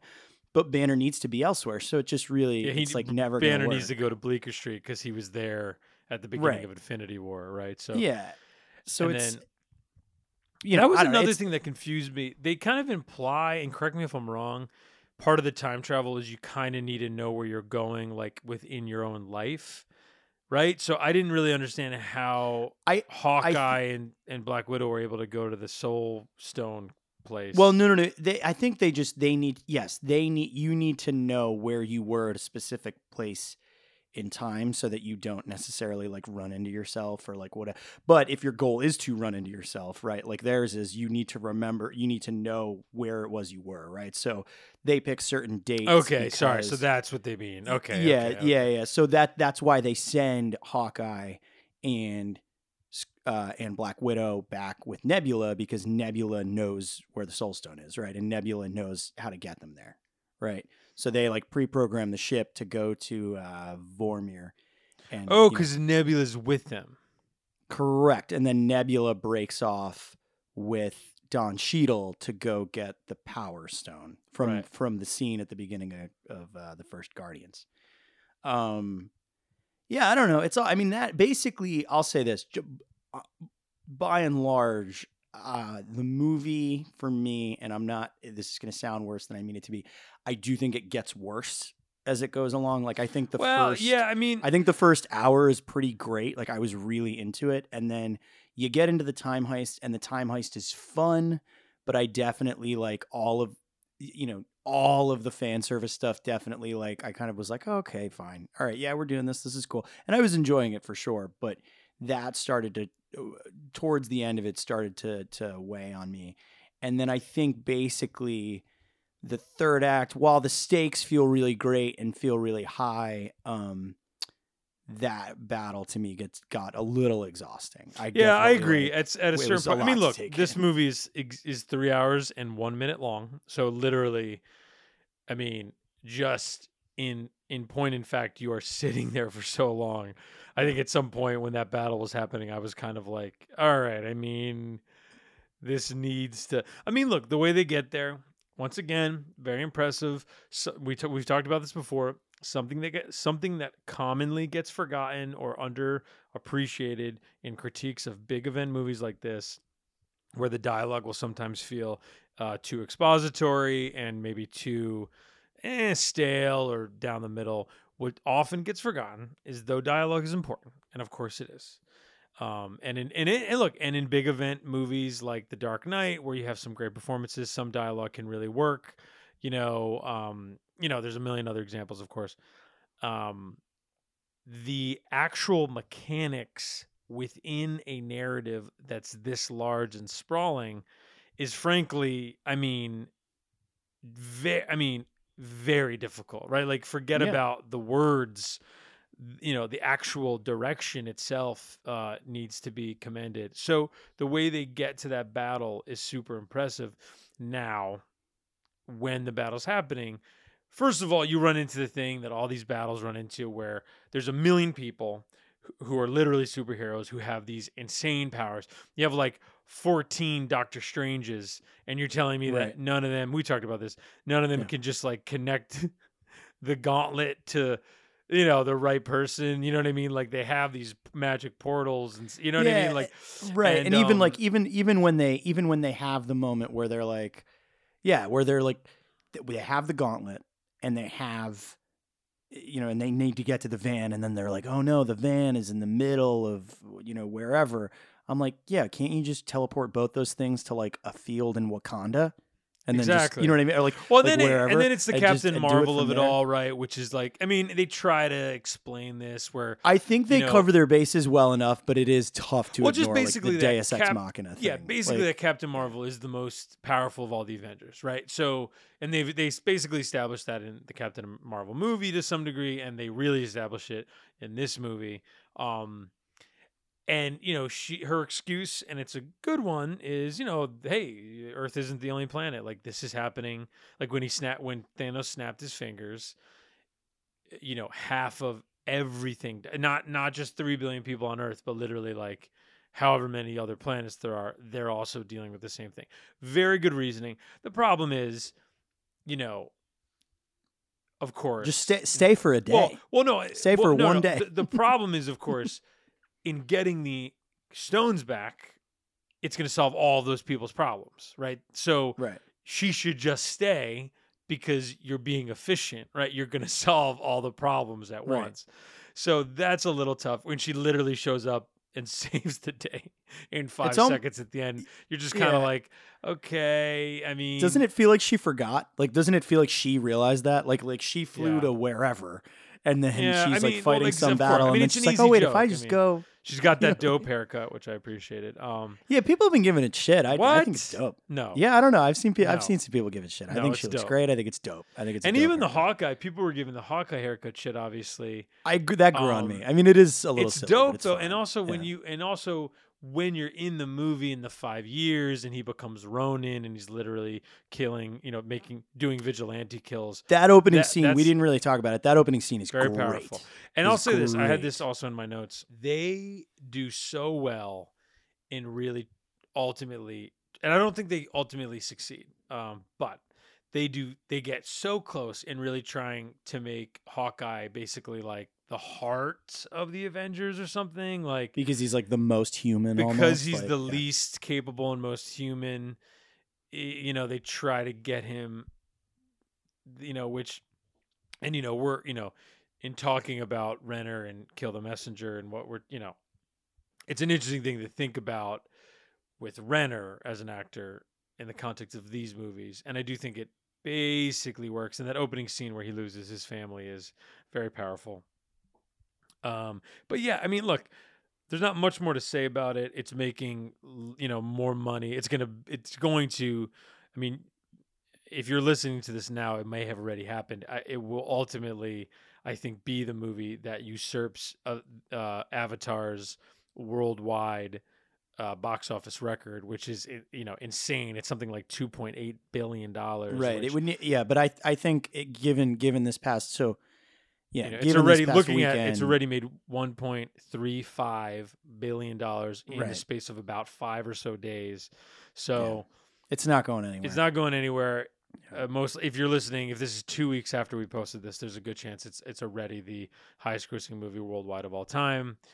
And look, it speaks to, like we were saying, it speaks to the power of these movies, the event nature of them. You know, I go to a lot of, you know, Connor, me and you both, we go to a lot of movies at movie theaters. I don't know that I had an experience at a movie theater like this ever, or in a It's long been a minute. time. You know, I would say Titanic, I was a kid. I remember that a little bit. Yeah. You know, I dated a girl who saw it 12 times in theaters. You know what I mean? Like, Yeah, I was gonna it's say kinda like that. Titanic. I remember being nuts. I was because I was thinking about this. The only time I think I've ever seen, and I honestly think on a smaller scale, but I think the ratio is the same, right? Like on a small scale. I want to say maybe the Lord of the Rings trilogy was the last time I saw something like this happen.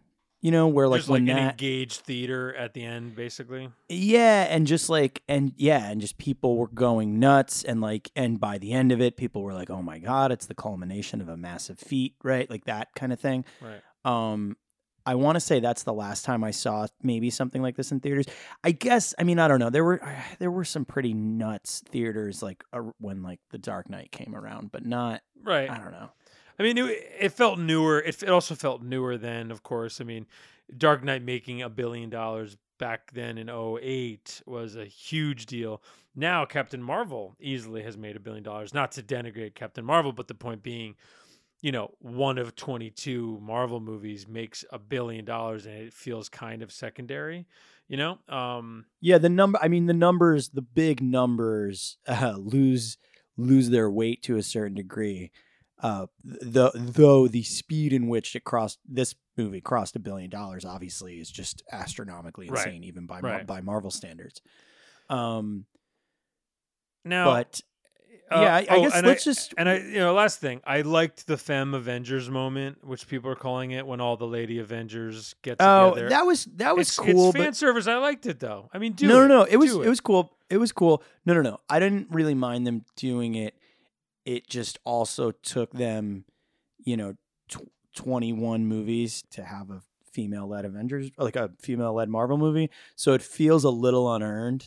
Yeah, but you know what, though? See, this is how I feel about stuff like that. You're not wrong, but what would you have them do? I mean, no. I know it's not. It's good that they did it. I'm not trying to really take it away. And it is a nice moment. And it's a nice moment, and like something that gets forgotten. Now, look, real quickly, we'll wrap it with this to some degree. Brian Rowan's whole thing, right? Not to keep bringing him back, but I think it's important. You know, we're on the same podcast channel, and they just talked about it. The morality criticism is basically, in a nutshell, that, you know, it's manipulative to a degree that's offensive, right? Wherein you have the situation where half of everybody has been disappeared and killed and disintegrated. 5 years go by, and the people who have survived are learning to cope with that grief. And then in literally undoing it, what does it say about the nature of grief and of loss, right? Basically, what is that all? it kind of it simplifies it in such a dangerous way is basically his argument, you know. And Brian, if I'm putting words in your mouth, feel free to yell at me on the next podcast. But I see the point, and I appreciate it, and I definitely had it in my head while watching it, not even having really been fully aware of the opinion, but just thinking about it in real time. And even the whole thing with, like, you know, basically Tony Stark and Pepper Potts have a child in the 5 year, you know, the 5 years in between. And the movie makes a little bit of a meal out of the fact that, okay, Tony has a kid now, so his life's doing okay. And what does it mean if he goes back and he fucks something up and, you know, changes the future? So I understand the manipulations and the machinations and how that can be perceived in a negative way. That being said, I do think ultimately the MCU, in its reliance on their central superheroes and their basic ignoring of, like, quote unquote real people, is a choice that does oversimplify things. But I think it ultimately helps in this case because your emotional weight stays with the people on screen, right? So they have, like, or not even fan service moments. They have, like, emotional service moments in a couple movies where they, like, bring quote unquote real people into the fray for a moment. But I think it's really just to fill out, you know, the narrative where they know that the money is with the important characters. So my counter would really, it's really more of a, you know, it's an excuse really, but I think you care about the superheroes, and that's what makes it digestible and entertaining, right? And then ultimately, you know, those ultimate sacrifices at the end feel earned because of the longevity of your experience with those characters. So that would kind of be my thinking on it. And I go back and forth on this because part of it is like, oh, it's cheap. And I'm like, it is a little cheap, but there's another part of me that's like, they did also make 21 movies before this. So, like, they sort of earned it. Like, it's, you know what I mean? It's like, there's a lot, you know, there's a lot to be said there that really can't go understated. But I will say what I do appreciate about them taking those more human moments in this movie, and it's something that I did not like about Infinity War, but I think this movie addresses head on in a really great way, specifically through the character of Gwyneth Paltrow, or I should say through Gwyneth Paltrow and the character of Pepper Potts. I mean, I think we can agree Gwyneth Paltrow is a character herself in life and that's film. Yes, but yes, continue. Yeah. Is the notion that, like, in Infinity War, right?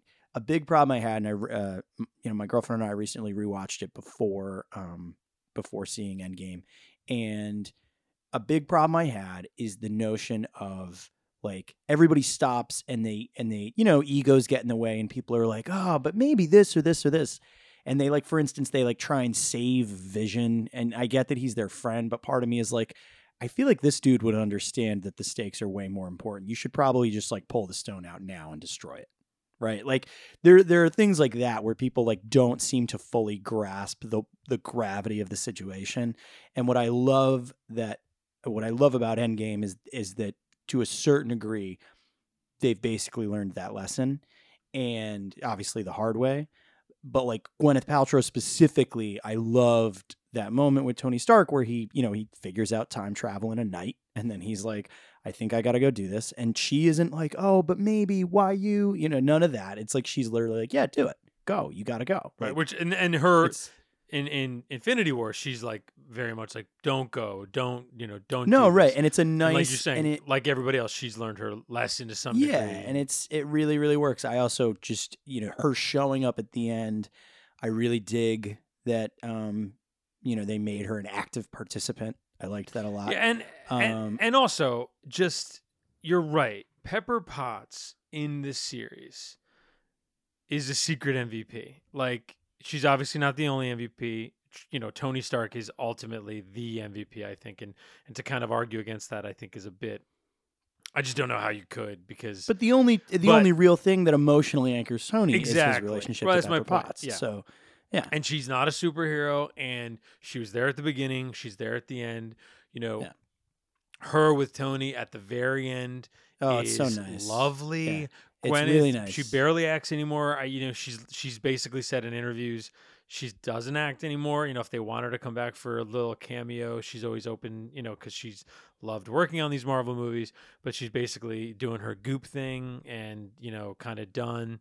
She's always been one of my favorite actresses on screen, and to kind of see her get the send-off she deserved to some degree in Endgame, and just also remind us how important and crucial and vital she's been to all these 22 movies. Just, Yeah.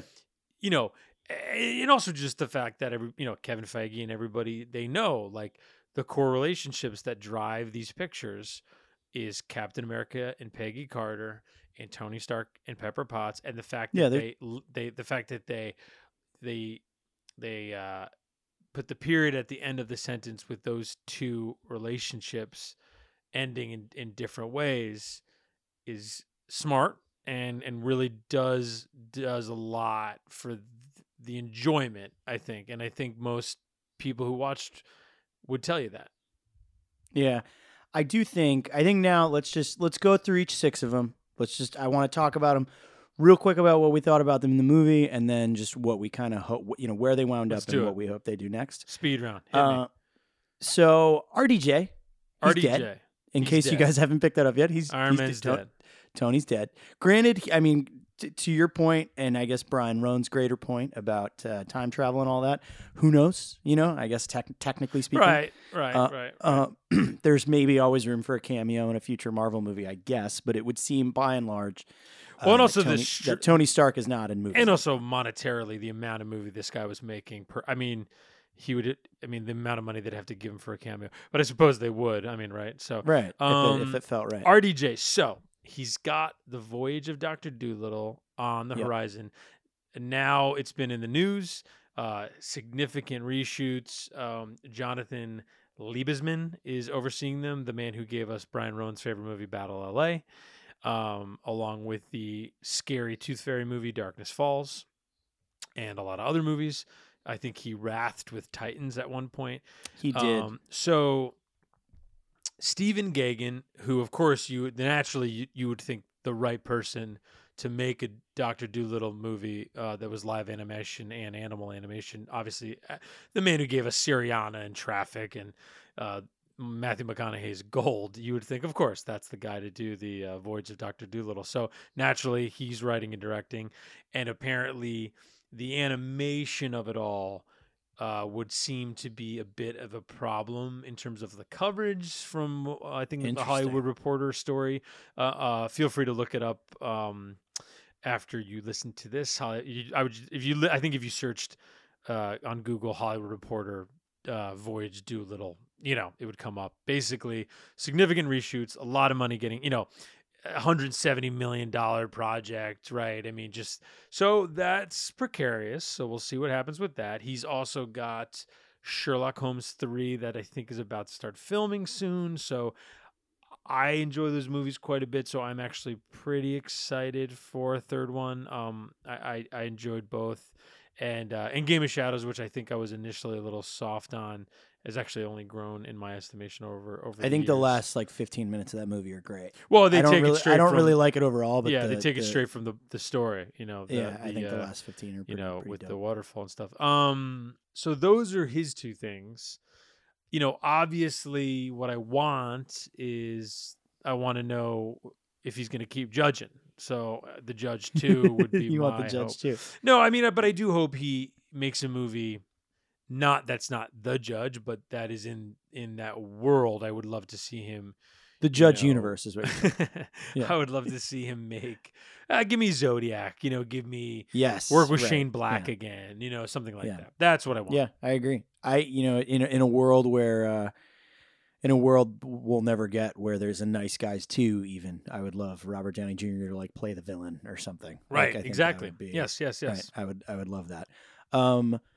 For him, I'm just going to also jump into Evans because I do think. I also real quick, him in this movie. What are your thoughts? Robert I think Downey it's basically Jr.? his best performance is Tony Stark. Yeah, since Iron Man 1, his best performance, and a reminder that he is Atlas holding the globe of the MCU.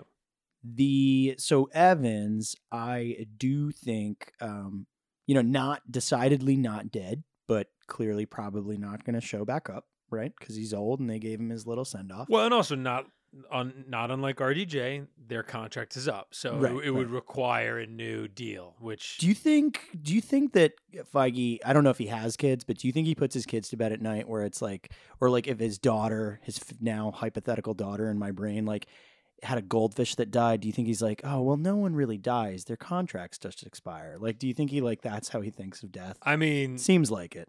the man is obviously a big fan of comic books, so it would not surprise me at all. But yeah, Evans, I was thinking about this because this actually goes into RDJ, what we were talking about on the first part of this this series with Singing Detective. Evans has expressed in some interviews really wanting to do a musical, which I say let him. I think that'd be great. And RDJ has a really nice voice. So honestly, I think Evans, RDJ, give me like a Guys and Dolls remake with the two of them or something. Like, I don't know, like what, just whatever. I would be down. What about you for Evans? First off, Evans, yeah, Cap in this movie, great. Oh, Cap, Also, yeah, love. yeah. I mean, I think he's a guy who's grown into the role in a really big way. I mean, Yeah. as much as and once again, as much as me and you both love Captain America: The First Avenger, and are a little bit cooler on Winter Soldier than most people, and openly dislike Civil War, Right. I think his Captain America performance has only grown, and the America's ass bit in this movie is so is good. perfect. It's So, so good. yeah, in terms of what he would to do next, I think he's got a lot of options. I mean, I think he's got a lot that's happening, right? So, he's been expanding when he can. He's, he did theater. He did the Kenneth Lonergan play only, about a couple of years ago. So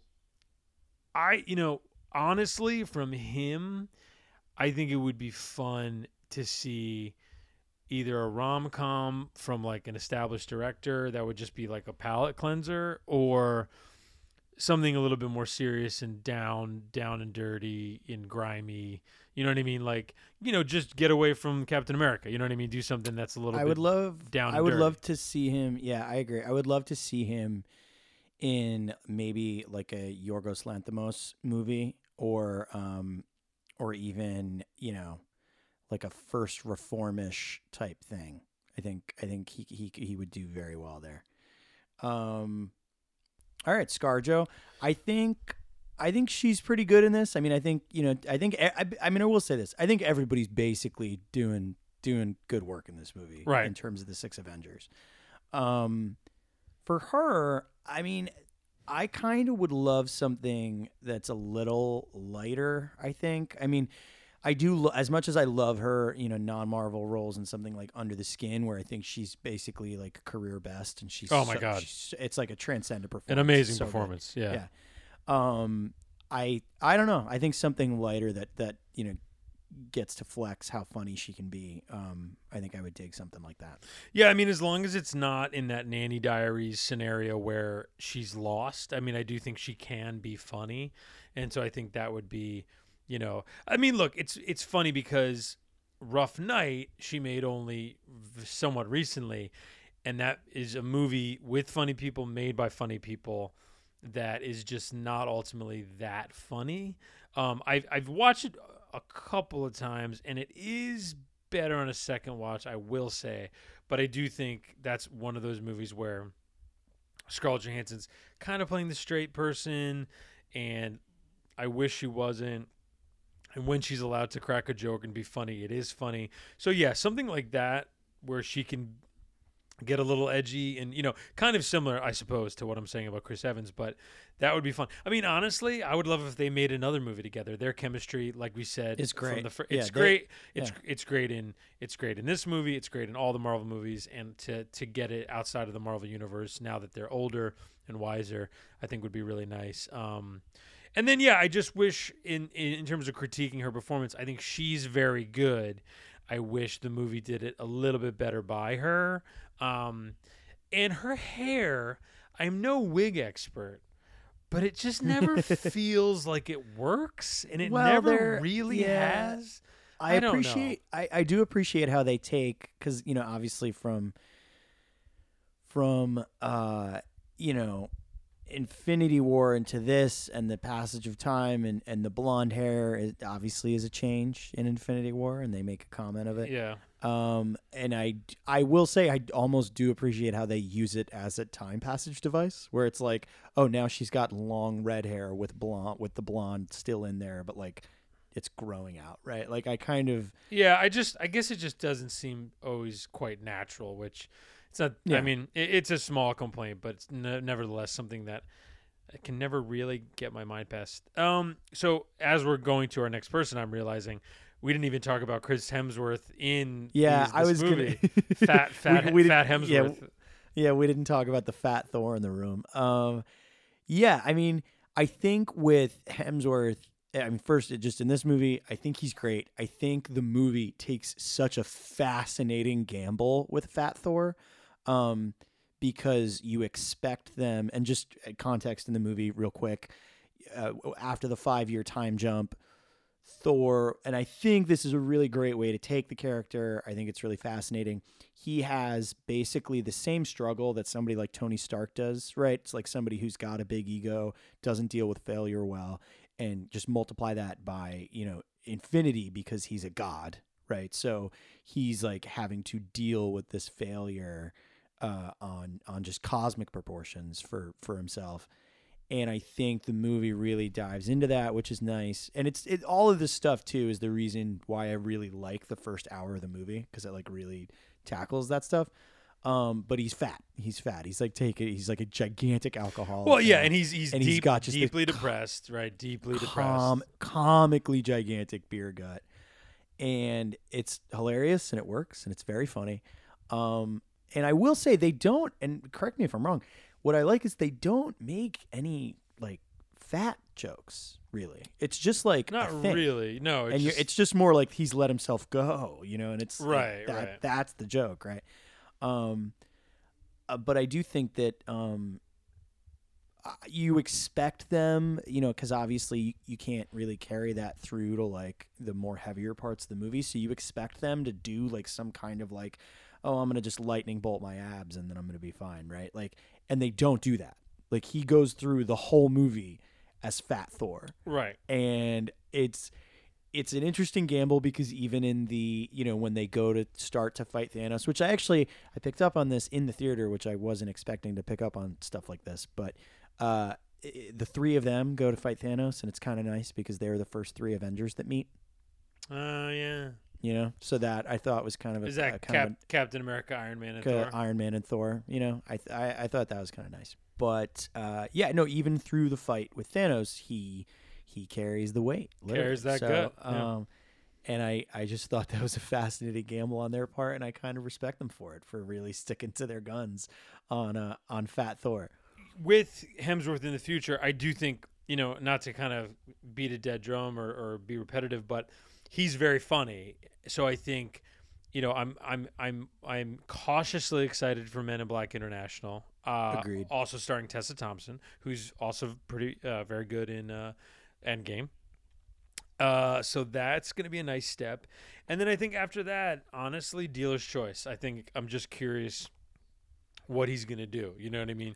Make a high concept action movie with some really good fight scene. You know what I mean? Like, yeah. With enough quipping in it that it's worth our while. Like, I think he's prime for that stage of his career. See how it goes. No more in the heart of the seas. Right. And I think I'll say this: I don't want to sign him up for another gigantic commitment. Right. And maybe people have fielded this, and they probably have, but I never really thought about it. Idris Elba should be James Bond. Just no question about it. But I will say, if for whatever shitty reason they want to come up with, Eon Productions decides they don't want to go with a non-white Bond, I think Chris Hemsworth would make a really dope James Bond. Yeah, that's interesting. Yeah, I mean, he would be an interesting Bond. I mean, sticking with the blonde with Daniel Craig and whatnot. Yeah, I mean, huge. I mean, Daniel Craig, I don't think is a huge man, but yeah, I mean, it would be. Yeah, I could roll with that. Yeah, he kind of. I mean, if you're going with the basic white Bond still. I think he checks all the boxes. He's very handsome. He looks like he could win in a fight. He's funny and charming. I think it could, and I mean, you're not forcing him into a box where he has to do some bizarre accent. The Right. accent wouldn't. It's isn't a close. stretch. It's close. Yeah. So, yeah, why not? That's an interesting take. I'd be fine for that. What about Ruffalo? Ruff? Ruffalo. Ruff man. So I was going to say, actually, you mentioned wanting to see Evans and Scarlett Johansson do something like a rom-com together because of that chemistry. I kind of want to see, like, the thing about the Black Widow Hulk romance that they kind of tease, but you never really actually see in these movies, which is like a weird thing, is they have decent chemistry, but I would want to see that as well outside of a movie. It's like the two of them in a movie. Playing off of each other, I think. Yeah, it's funny. Would be pretty good. That's we were talking about this before the podcast. That's an interesting way to go. You know what I want from him though? Before that, I want him to get back to the "you can count on me" type of stuff. Because he's, Ruffalo is arguably the best of these actors in terms of his range and ability. So yeah, I think that's true. When you think about Zodiac, which obviously him and Robert Downey Jr. and soon to be Marvel villain Jake Gyllenhaal are all in together. Right. I want one of those, and he still delivers those here and there. It's not like Hulk has kind of totally zapped him of those performances, but. He's Daddy Hulk now. He's Daddy Hulk. He's handsome Daddy Hulk. Yeah. I will say I would like another one of those. And even in kind of prepping Meg Ryan, because I'm hoping to do this podcast about Meg Ryan relatively soon, I'm reminded of In the Cut, which is a movie that's not necessarily great, but kind of a very interesting piece of work with Meg Ryan and Mark Ruffalo. And it's a movie where it's very dark and brooding, and Ruffalo's given a very interesting, intricate performance. I want one of those. That's what I want next for Ruffalo. I want one of those. I'd like to see him. I'd like to see him as a. If he's not quite ready to go back to something super small, but wants something maybe, with a little bit more to chew on, or but could still be fun. I would love to see him work with the Coen brothers. That's a good idea. Yeah, I mean, I feel like you can say that for any actor. It's like Coen Brothers. Oh yeah, I mean, that feels like a good idea. Yeah, but that would be sort of cheating. Yeah, that would be a good idea. And obviously Scarlett Johansson has worked with him briefly in two movies, right? Because she's in The Man Who Wasn't There. She's the kid or the teenager, and then she has the brief role in Hail Caesar. Which has a few other Marvel universe. Brolin is in it, of well. course. Tilda Swinton. Yeah, of course. I want to say there's at least like one more. All right, Renner. What do we want? Kill the Messenger 2. Done. Yeah, right. Yeah, Renner. It's hard with Renner for me. It's hard tough. with I Renner mean, for I me. will say with Renner and to his and Ruffalo's credit, I mean, they've established enough really good work outside of these movies that You know what? Can I tell you what I want? I'm gonna go Hollywood here. I'm a tag two. You know what you call it? Tag two. You're it. You're welcome, Warner Brothers. We're done. Podcast canceled. Yeah, exactly. So after Tag 2, TOO, you're it. What I want, and this is semi-serious here, I am a big defender of the Bourne Legacy, written and directed by Tony Gilroy, starring Jeremy Renner. That's an offshoot of, obviously, the Matt Damon Bourne movies, but is in obviously the same Bourne universe. And there had been brief chatter about a connecting movie where the character from Jeremy Renner's movie and obviously Jason Bourne somehow team up, or they fight against each other or something. I want that movie. I do. I want the Bourne Legacy meets Jason Bourne team up / versus. I think that would be fun. It's funny. I wasn't going to go that route. I was going to say I would love to see him in either like a I was gonna say like a John Wick scenario, not his own John Wick, but like I would love to see him as like the heavy in like John Wick Chapter 4. How about this? Or What if he played Don Wick, who's like he's like Wow. a not as cool Keanu brother? No, he's the mild-mannered one that really needs to stand up for himself. So the tagline would be like, "No, set him off. Just set him off, Yeah, please. set him set off. him off. Set him off. Yeah. Yeah. I like it. Yeah. I guess that's it. I mean, what do you think after all is said and done? Where would you rank Endgame? Oh, I updated my letterboxd. I think it was somewhere around 7 or 8, a little bit higher than I initially thought it would be. I really did enjoy it. I really did enjoy it, and I felt it wrapped it up. I mean, look, I'm a big proponent of the beginnings and the endings mean a lot, if not, potentially a little bit more. So, like, for me, in that ranking of the 22, Iron Man 1 is still pretty high up there because it really establishes so much of the tone that you kind of have to give it credit. And also, if it wasn't a success, the other ones wouldn't exist really, most likely. And then with this one, it really wraps it in a bow in a nice, impressive way and did affect me mightily. So, yeah, I not top 5. I think the ones I really like / love, I still really like / love a bit more. But, yeah, it's right there. It's right at 7 or 8, right behind, off the top of my head, Captain America First Avenger, Iron Man 3, Black Panther, Iron Man 1, The Avengers 1, and Thor Ragnarok. Yeah, I would put it. And we talked about this after we had seen it, but I think it's literally the way that I felt right when I walked out. Like I wasn't super stoked, and I didn't, because there's some of the worst ones of these movies.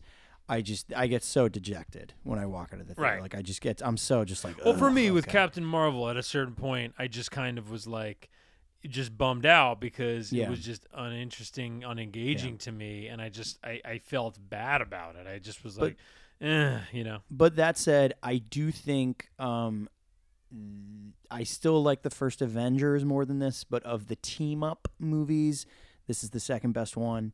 And right by a mile, and I do think that it's probably like 10. It's probably like literally right in the middle. I don't really know what would be above it other than my top 5 that I mentioned. So maybe to your point, maybe it is a little higher.